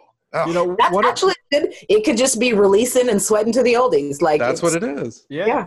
We should There you just go. take an old episode of like Billy Blank's Tybo or Richard Simmons sweating to the oldies, and let's just dub it with Mother, Yeah. and then slow the tape down a little bit so the tempo matches. But honestly, I think that would be a really kick-ass. Listen, Sweating to the Oldies was ahead of its time because Richard was out there making playlists before his playlists were even a thing. Like, I've curated this musical compilation and we're all going to get our workout on. And you're like, really? It's just a playlist. Like, you're not teaching me any moves or anything like that's going to actually do anything, but it's a playlist. But okay. Cool shorts though. Love the headband. Right. It sells the vibe. All right. So and then my going out album, just quickly, is this beautiful, beautiful album. Tribe Called Quest, The Low End Theory. Probably there'll be arguments here. Probably the greatest hip hop album ever made. Here we go. Debate. No, I have to totally agree. Like, I cannot, like, I don't even know what my life would be like without Tribe in it. Like, I just, like, Right. LONS, Tribe, that whole genre. Like, I just, when you were talking earlier about Jungle Brothers and De La Soul, and I was just like, oh, yo, now I want to go back and want to watch the documentary all over again because that shit was so good. Beats, Rhymes, and Life is like, it's life. Like, what? Oh my God. Oh my God. Yeah. Oh man. I mean, for me, like, Tribe Called Quest, like, is equal parts fun and informative, and it's tough without being overly macho. So it's like it finds this like fine line that it can appeal to everyone, and you can feel cool listening to it, and you can actually like learn shit from it. So that I think that's absolutely. why it's so enduring. It's one of the few albums that like we could listen to as a family. Like, my brother would listen to it. I would listen to it. My mom was okay with playing it in the car, which was always a huge thing. It's like, those car rides where you're going to be in there for at least 35 minutes. You're like, hey, Mom, can we play this? What? No, we are not listening to your Dr. Dre. No, we are not listening to this dog. We cannot listen to this Menace to Society soundtracks, little sister, because there's all the NSFW. Like, oh, okay, parental advisory, everything. Cool. But like, Tribe, she was into, even though they had swearing, even though they had a little bit of a little bit of derogatory language, as she would say. But both of my parents. It was the flow and like the jazz sample. Yes, and that's what it was. I think the jazz melodies, because that's why she likes Kanye too, is where it's very like it's familiar in a certain way to them. So they're like, okay, it's not that offensive because even though they are dropping F-bombs, they're not saying it. It's just to a nice, smooth jazz beat though, so it makes sense. And then Q-Tip's flow is just so disarming. Yeah, yes. He has this flow that is just like. It's like water over rocks. He could say anything and it wouldn't sound bad, Yeah. And his voice is, I don't want to say cartoonish, but it's very non-threatening in a good way. You know what I mean? And even when he like gets hype, it's not an aggressive hype. So people feel more like, oh, yeah, okay. No, that's actually a really good, that makes total sense, and I cannot wait to have this conversation with my brother later on because we're gonna like dissect music 101. Like I sent him Derek's playlist. He was like, "Hey, I have something for you." And he's like, "Well, I don't know. You better get into this." Now he's like, "This is amazing. Where did you find this?" Like, well, for all of you listening, I know we referenced in another show and this one a couple of times this hip hop documentary. It's called Hip Hop Evolution. It's on Netflix. It's absolutely wonderful. Definitely, there's 2 episodes that were standouts for me. There's a lot in there, but the Native Tongues episode is amazing, and also the Producers episode is just absolutely essential. Changed my brain a little bit because I didn't realize. Favorite. Yeah, you don't realize who's behind all of the sounds. Like we grew up, we kind of knew, but we didn't know. Like I had no idea how much Rick Rubin was involved in so many things.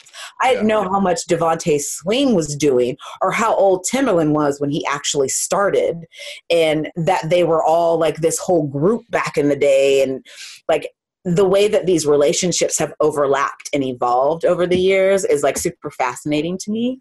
Yeah. I'm also very, very nosy, so I love like.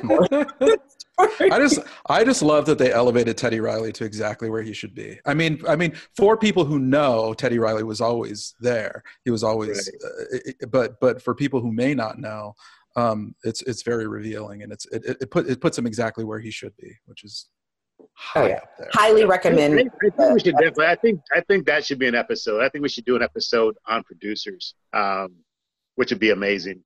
Absolutely. You totally should. Because there's like, you can go into, you could start way back in the day and then just bring it up to like, you can go to DJ Khaled. You could talk about Kanye and how he, like before he even got to where he was. Yeah. It was, Jay-Z's Heart of the City, like all he has to do is take those beats out and he hits me with Ain't No Love and I lose my shit every time. Every time. I will play that part over and over and over and over again because it hits so hard every single time. And I'm like, how did you at like basically zygote age come up with this? Like, what? You haven't even known life and you're just like, yeah, I got this. Okay, cool. Yeah, I'm definitely down for a producers episode. Yeah, definitely. All right. Well, let's wrap up with one more. Since I'm choosing here, I think it's my turn to choose. Wait, we got through everybody on working out and going out, right? Yeah. Right. Okay. So I want to wrap up with Cheer Up and Tear Up.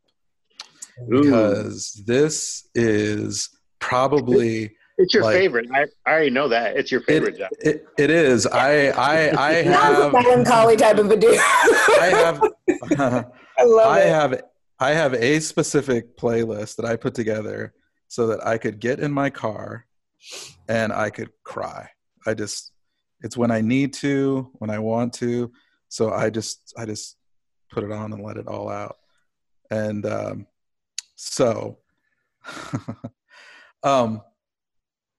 there's a couple of songs. There's a song by Ed Harcourt that's called Crimson, those Crimson Tears. It just floors me every time. There is Antonina Johnson's Spiraling, which, oh God, so I'll actually start crying just thinking about these things. But there's a song that was really, God, it was stupid me. I didn't bring up the playlist. But there is a song, here it is, by Father John Misty that's called I went to the store one. I don't know if you guys are familiar with the song, but so I am. I am kind of guessing, but I think I know exactly what the song is. At least this is what I'd like to think it is. And it's a wonderfully crafted song, but it starts with him meeting a woman, seeing a woman, and then as the song progresses, it's their life together. It's them meeting, it's getting married, it's having kids, and by the end of it, he's talking about death and having this person take care of him when he's too sick to take care of his family. And then the last line in the song is, "Seen you around, what's your name?" So the song goes through this, and you find out at the end that basically he just imagined the story of this woman, and at the end, he hadn't even gone up to say hello to her. And there is something just absolutely beautifully heartbreaking about the song. It kind of reminds me a little bit of the same feeling that I get when I watch, if you guys have ever watched Blue Valentine, the film Blue Valentine. Right. Mm-hmm. The juxtaposition of them meeting alongside their relationship breaking up. It is one of the most devastatingly heartbreaking films that I've ever seen. And I have a hard time watching it more than once. But the horribly romantic side of me, and also the sort of beat up romantic side of me tends to converge quite painfully, violently, I think. So so I do it to myself. Like I do like the process of getting inside this head and crying, because I think a lot of me gets revealed through that process. So for sure. What does that mean, where it's like, where you have to replay this part of the song that hurts you because it didn't hurt you enough the first time that you listened to it? You're like, absolutely. You go back and hit that one part, and you're like, yes, that's the cut. Again. Yeah. Again. It's, again and again. Your sadist soundtrack. Yeah. Yes. Or yes. masochist. Which one receives the pain? But that's the thing about, though, that's why I identify with that, because I love sad, melancholy songs for that reason. Mm-hmm. And I think people who seek them out really can tap into the therapeutic aspect. It's like this cleansing, we kind of gravitate towards these songs because we need to hear them, because we like to feel that, we're not alone, but there's something very cathartic about those songs when you come out of them and you come out of that funk. It's almost like, it's like this subspace where you're in this and you're like, boom, and you come out of it and you feel your shoulders are less tense and you walk a little bit straighter. So, and sometimes it's just a matter of literally like repeating a lyric until the value of that word or that phrase has nothing left for you. And you're just like, cool, now I feel it, but I don't feel it. So you've extracted all of that, like melancholy, that angst, that deep sorrow that you're trying to get to. Yeah.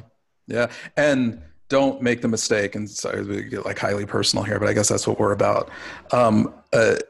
Try walking away from that, using music in that way and then connecting that way. I've known you guys for a long time. And, in 2016, I walked away from music. I told myself that I couldn't listen to this anymore because there was a lot of stuff going on. My dad had just passed away, and I decided to stop listening to music, and my life fell apart. Yeah. And Derek, just like you're saying, I mean, being like having that connection so that you can make better sense of how you're feeling. When you can't say it and somebody can say it for you, there's a lot that starts to make sense. And when you take that away from yourself, then it falls. Then it can fall apart. Believe me, I know what that feels like. So, I mean, we've talked about this before. There's, this show. If there's one thing that we've tried to get across is don't limit yourself to either a genre or what you think you like. I mean, you're going to find something beautiful and so much out there, and so much that's gonna change and affect your life in a number of ways. So seek it out when you can. That's another show. We could do a show on sad music. And there is so much to unpack when we talk about, sad music. And there's so many bands. There's so many like little hidden bands that kind of just spanned wherever. I mean, to me, one of my all-time favorite bands is The Cure. And Robert Smith Robert Smith is such a spectacular lyricist that I don't think he gets enough credit for that. But just the things that he's able to come up with and the music that he's able to kind of create and craft these songs with is just amazing. But yeah. I love this so much because music is so profound and so like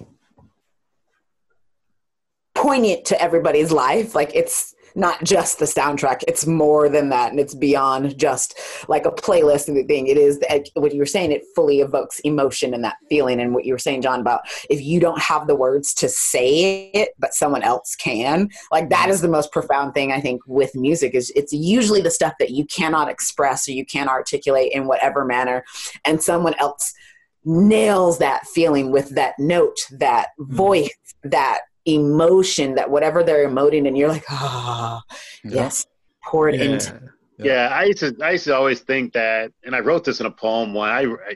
I've been in a spat of poetry writing lately, and one of the ways that I kind of wrote about music is like it's your greatest lover and your kind of fondest friend and an enemy, kind of tied it to one, or tied all of it. Absolutely.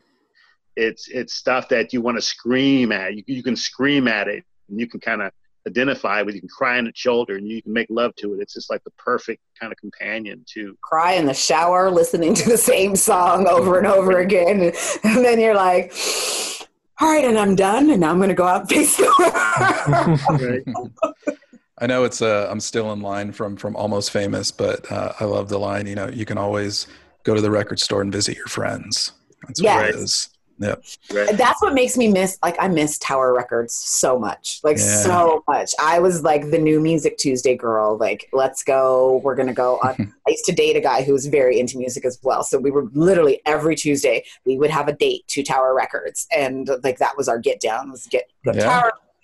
Listen to all of the things, go eat, go back to Tower, decide what we were going to buy, and then we just listen to it in the car and like go blaze one and drive down PCH and like we're gonna listen to this beautiful music and like have a moment. I probably think that might be why the relationship lasted. Probably should have. Tower Records keeping people together. Like, well, who am I going to go listen to music with? Wow. So my cheer up music, and there's so much that I could like choose from, but just for the sake of asking people, like revisit some stuff that you think but maybe you don't. So early Bangles, there's a great song called Dover Beach that I love so much, but also the Go-Go's. Like that's a band for me that so many people, they pick out like one or two songs and they got overplayed on the radio and they think like, oh God, it's the Go-Go's.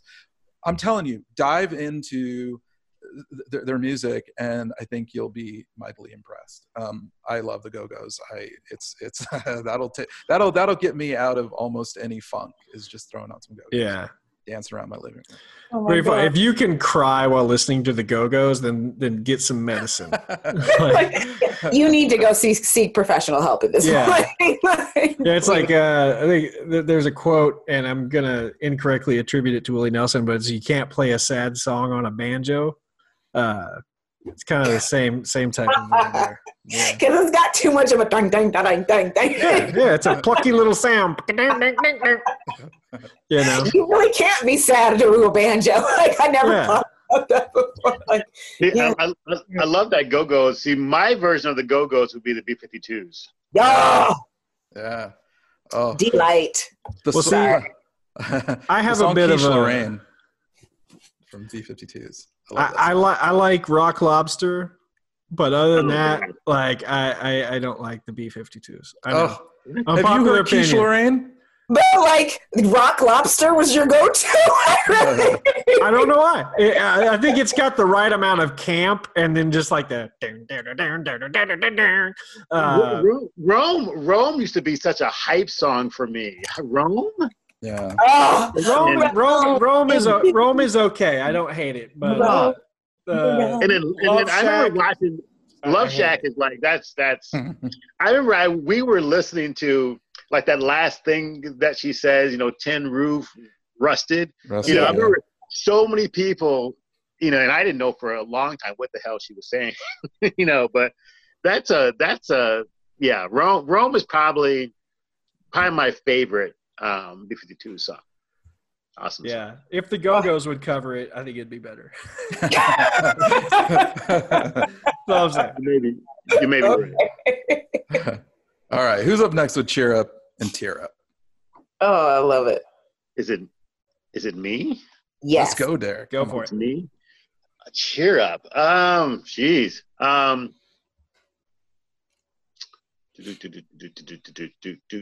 mean, Cheer Up. I mean, probably Don't Worry, Be Happy, Bobby McFerrin, Yeah. That is a sweet song. Great song. And then Tear Up. Gosh.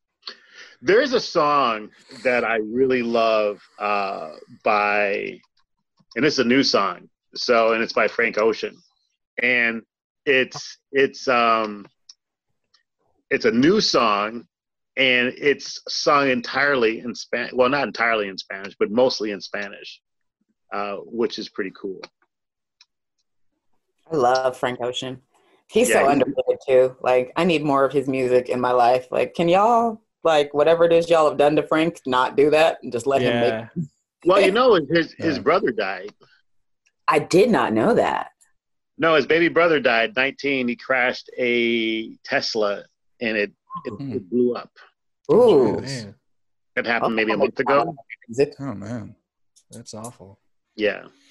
Yeah, that whole crew, just weird, artsy, super creative, like, Tyler, the Creator. And I'm so happy that they're being embraced finally. Like, can we get a hand clap for the Weird Black Kids? Because we did not get that growing up. And, like, even, like, liking stuff outside of your quote-unquote genre was definitely a risk, like, in the 90s. Like, oh, you listen to, yes, I fucking love Alanis Morissette and Red Hot Chili Peppers, and I'm all about Guns N' Roses. Like, yes, but, ooh.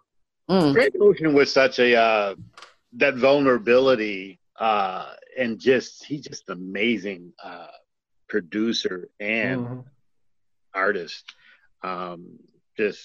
I'm a big Frank Ocean fan. I introduced my boys to Frank Ocean. So, and you put them on game.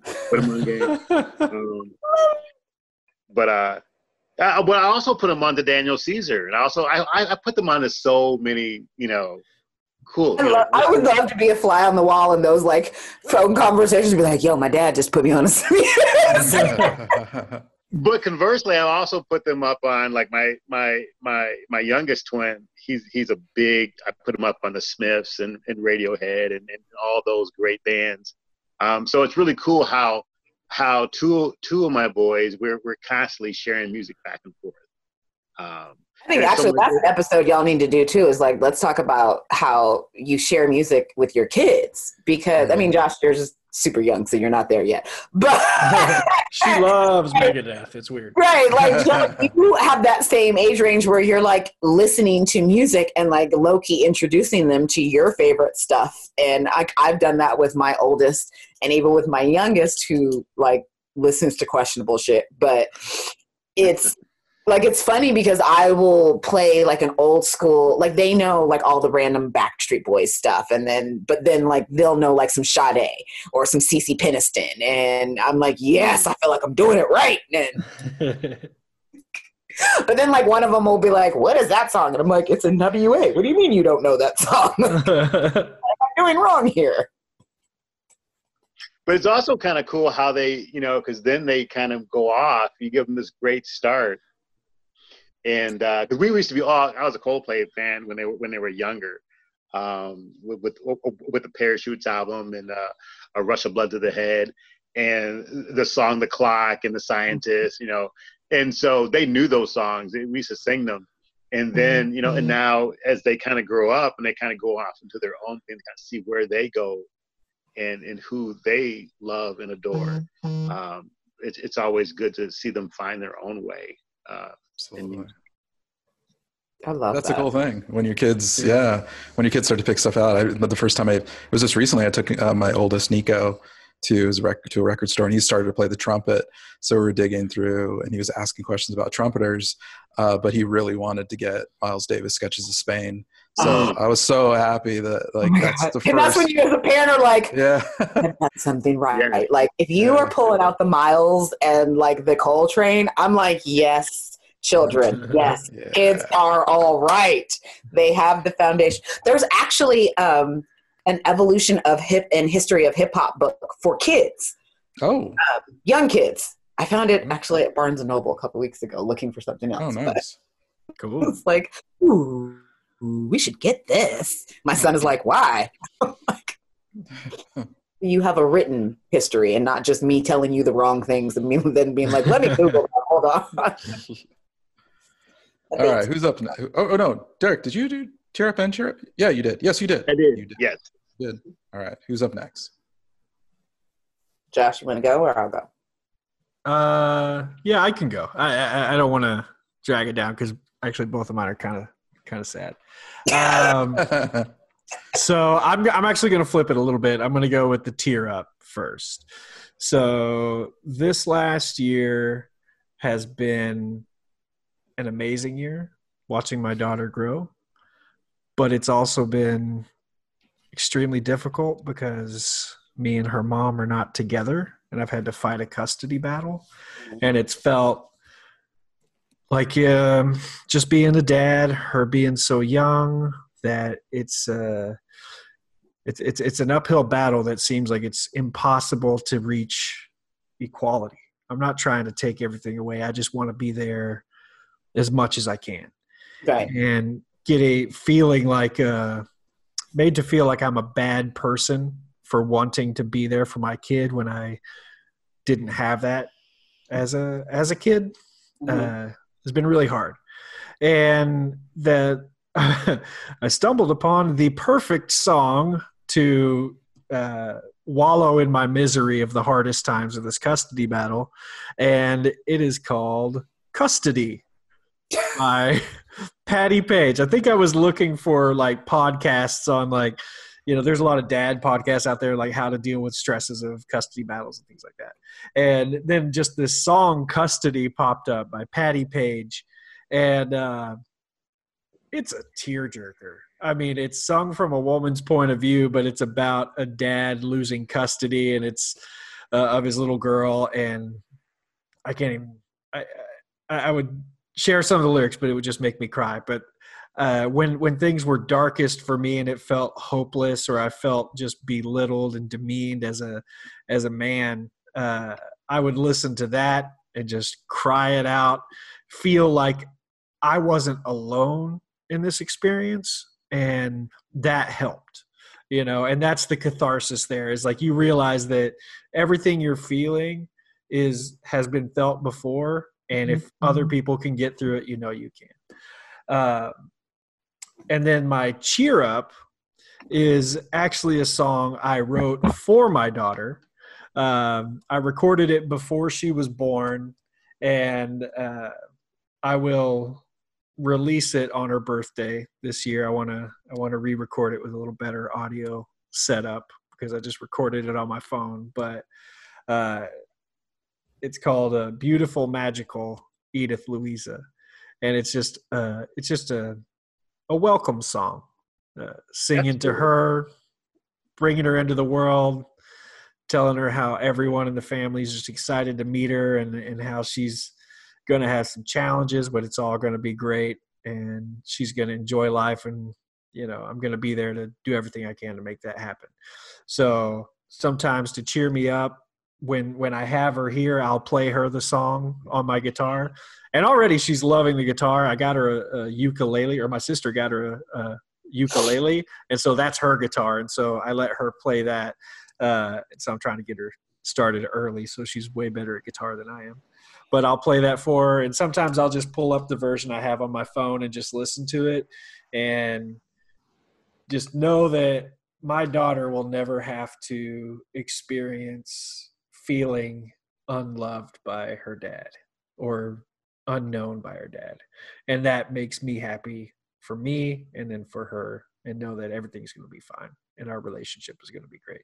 And she's my So as somebody's daughter, I can appreciate that and can say thank you, because that is like a huge and important thing. And as someone who's raising a daughter as well, like I'm very adamant about that, like that she knows that she's loved, that she does not go looking for something that she doesn't have to, because she's already got it within herself. Like that's, because let's talk about the messed up women that we've all met in our lives. Yeah. Yeah, I lived in the Valley for a while, so yeah, like epicenter of daddy issues there. Yeah. It's true. Yeah. Not to that's beautiful. That's great. So basically, you're saying that song is not available for the playlist. Is that what you're saying? No, not yet. No, sir. My other cheer up song. Hold on, I'll get you. I'll get one. I'll do one for the list. I'll do it for the Vine. Let's see. Oh, For the Vine. We do it for the gram. Thank you. do it for the gram, fam. Right. Right. Now, speaking of young, your daughter, have you guys seen this amazing 6-year-old girl from China play Hotel California? No. She does all the parts. Her dad taught her the drum, the bass line, the lead guitar, the backup guitar, and the vocals. And wow. the way he did it, I saw it on Instagram. I'm gonna drop it into our group, and so you guys can watch this. But it's simply amazing at 6-year-old that she's mastered, and she's even doing the percussion part of it. Wow. But it's really cool. So I think you'll get a kick out of that. Love it. Yeah, I'll check it out. Okay, my 6-year-olds can't figure out their shoes. So, yeah, like shoes are on backwards. I'm like, that's got to be uncomfortable, right? Nope, you're just walking around like that. Cool, it's fine. Yeah. I when I was 8, I was useless. Okay, Derek, for the playlist, my cheer up song, "It Was a Good Day" by Ice Cube. Okay, that's a good one. I like that. It's a good day. I feel that. I will also karaoke the shit out of that song anytime anyone wants. That is one of my jams. When the world is, I have to change a few of the words. Just a couple. So some of the lyrics I cannot say, but for the most part, I will nail that song at karaoke. I'm dying. all right, Amber, you okay. are. So my cheer up and tear up. So tear up. I'm going to do a Joshua thing and go with the saddest first because that's hard. Again, I got a couple of them that I'm like, I'm going to just sit here and cry to. Pretty much any sad song on Lauryn Hill's Miseducation, X Factor, I Used to Love Him. Those are some of my like melancholy love songs. But Wiz Khalifa and Charlie Puth did a version of When I See You Again. When Will I See You Again? My sister-in-law died 3 years ago. I can't remember the time because time is stupid. But when we were leaving the hospital, that was on. It was really strange because we'd heard it all weekend, and it was one of those things like we were in the car and it came on and it was totally quiet, and we were like realistically like everybody. Truth be told, like my friend was sparking a joint in the back because we just lost somebody we loved. We had to pull the plug. Everybody was there for the thing, and it came on, and all of us like we had to pull over because we were just like, wow, like this song is so profound. And I literally to this day, like I cannot hear it and not cry. I can't even just like Wiz Khalifa's part. Like, and the killer part is I'm now like friends with Wiz's mom on Instagram. It's a very weird life that I'm at right now. Right. So we're like Instagram friends, and like she played it and I was like, oh, I cannot listen to that song. And she's like, oh honey, me either. And I'm like, like his voice. It's just something about the way that he says, you know, like, I know that we'll see you. It's just the way that he raps his verse. Mm-hmm. I'm like, yep. I feel that. But it's also not just in pertaining to her, but it's also in anybody that you've lost in life, whether it's a girlfriend, a boyfriend, a partner, a lover, just a friend, whatever. Like, it's just that whole, like, when I see you again, like, everything will be cool. We'll be good. Like, it's no big deal. Mm-hmm. And I have two for my cheer ups. One is CeCe Peniston's Finally.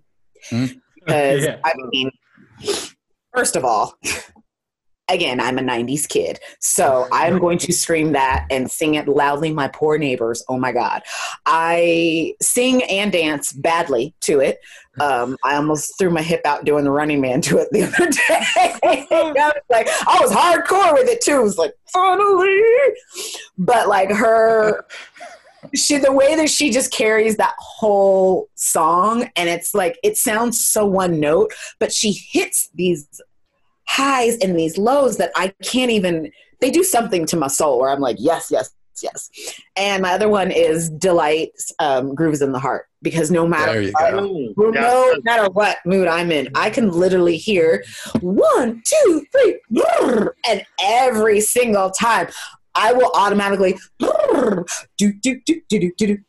and I go into the dance, and it's a whole thing. And like, my kids to this point are like, they play it in Trader Joe's, y'all, and I'm that person. I'm like, yeah, this is my Trader Joe's got the music today. Like, that's what I'm talking about. But like, those two are my like absolute cheer up. Like, I'm feeling some type of way, I'm gonna put on some CeCe Peniston. We're gonna rock it out really quick. We're gonna move our body and feel really good, as opposed to trying to feel really sad. Like, I can do the sad, but part of my Gemini is like, yo, we don't have time for that kind of negativity in our life. So let's just go on ahead and skip the melancholy and go right to the upbeat. Like, yeah. If I had been like a drug user back in the day, I'd been like super annoying. I'm like, hey, let's go do the fun stuff. Yeah. Like the person that's like, let's do drugs and get sad, and be like, yes, let's go paint a mural somewhere. Yeah. Tell the world we love them. Something like that. You're one of those fun hippies. I am. I'm a very fun drunk. I'm a very entertaining drunk. I'm loose with the karaoke, so I don't sing. Well, we do have video of me singing karaoke at that one time in San Diego. However, I will rap before I will sing all day long. But yeah, I'm a good time. I mean, I'm honest. I'm a party in a box waiting to happen, and it's just kind of like, cool. You're not? I don't understand why. That's the way you should be. Man. I try. My poor kids. They're just like, what is wrong with this woman? Well, I think we can all agree that we chose the perfect theme to have Amber on this show. This has been absolutely incredible. Thank you. We need to have you back again. I would love to come back. I love talking music. I love you guys' podcast as a whole. I already listen. And I'm a huge fan of all three of you individually, and I'm a huge fan of y'all together collectively. I appreciate y'all having me on. I love music. I love talking about music. I love picking your brains and hearing. Now I've literally I have Google open on another window because I'm like, ooh, wait, what song is that again? Hold on. I'm old, so I don't remember shit. So I'm like, wait, what is that? That's why we have Derek with the playlist. Yeah, I'm like, please hurry up. He's like Johnny on the spot with that. He's probably already got it done. Oh, well, I harass Derek on Instagram daily, 1. 2. I'm like, so what was that song? Like if he's playing music in the background, I steal every single song. I click on it. I write it down. Like in my day planner, it's funny because I jot down songs, but I don't have any reference. It's just like the name and like the artist. And then I like go back and I'm like, what the hell is this? What was I? And I look at him like, oh, that's the song Derek was listening to while he was like, yeah, I like that. Says Doo-Doo Brown. Like,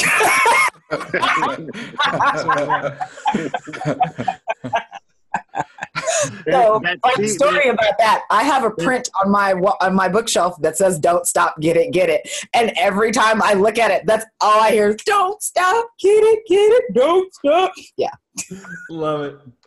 Oh man. Well, we did not get to making up or breaking up. But I'll tell you what. Since everybody does have probably a breakup, either song or album, if you guys want to throw it out quickly so that we can get it on the playlist, I will just say very quickly. And this album, it's not a unique choice because it was intended as a breakup album, or it was written during a breakup. But Lenny Kravitz's "Mama Said" is like the ultimate breakup album. So there you go. That's mine. If you guys want to throw. Alanis Morissette, "Jagged Little Pill." There you go. That is like the ultimate. You ought to know. Fuck you, Dave Coulier. Thuggish Ruggish Bone Thugs. Ooh. Oh my God, that is my song. It's the jam. And if you can find there was a dubstep remix that got played on a DJ show in Seattle one time, and I haven't found that one, but there are a few good dubstep remixes. That song lends itself perfectly to dubstep for some reason. The woman, Shatasha, gives herself a shout out at the end. I mean, it does not get any better than that. Yeah. And Shatasha, just in case you were wondering who was singing. Yeah. I'm gonna go with "Hair Down," Kendrick Lamar Mm, and "Sir." Nice. There you go. okay, I'm with that. Now I got to go listen to some Kendrick. Have you heard that song? You heard that? You haven't? You I haven't? have. Heard Oh, I totally heard it, but it's been like a month. I'm on like I have a really shitty playlist record right now where it's very like the same 3 playlists over and over and over and over again because that's all I can focus on and have the bandwidth for. So I gotta like create a new one and listen to something else. But I'm sure my I, be like, I have three. I have 3 new playlists waiting. But I'm working on 2 more. So great, can't wait. Send them to me Nice. when you're done because my neighbors are tired of my ass. Let me just. They're like, can't do- listening to that rap song again. And I'm like, well, sorry. and I probably theoretically, if I could break them down, because I do long playlists. I don't do short playlists. Like I have like the Jazz is a Remedy playlist. That's gotta be, it's 8 hours, I think. I was gonna say that's some hours because I put it on one day, walked away, forgot that it was playing on my laptop, and came back and was like, oh, well, this is lovely.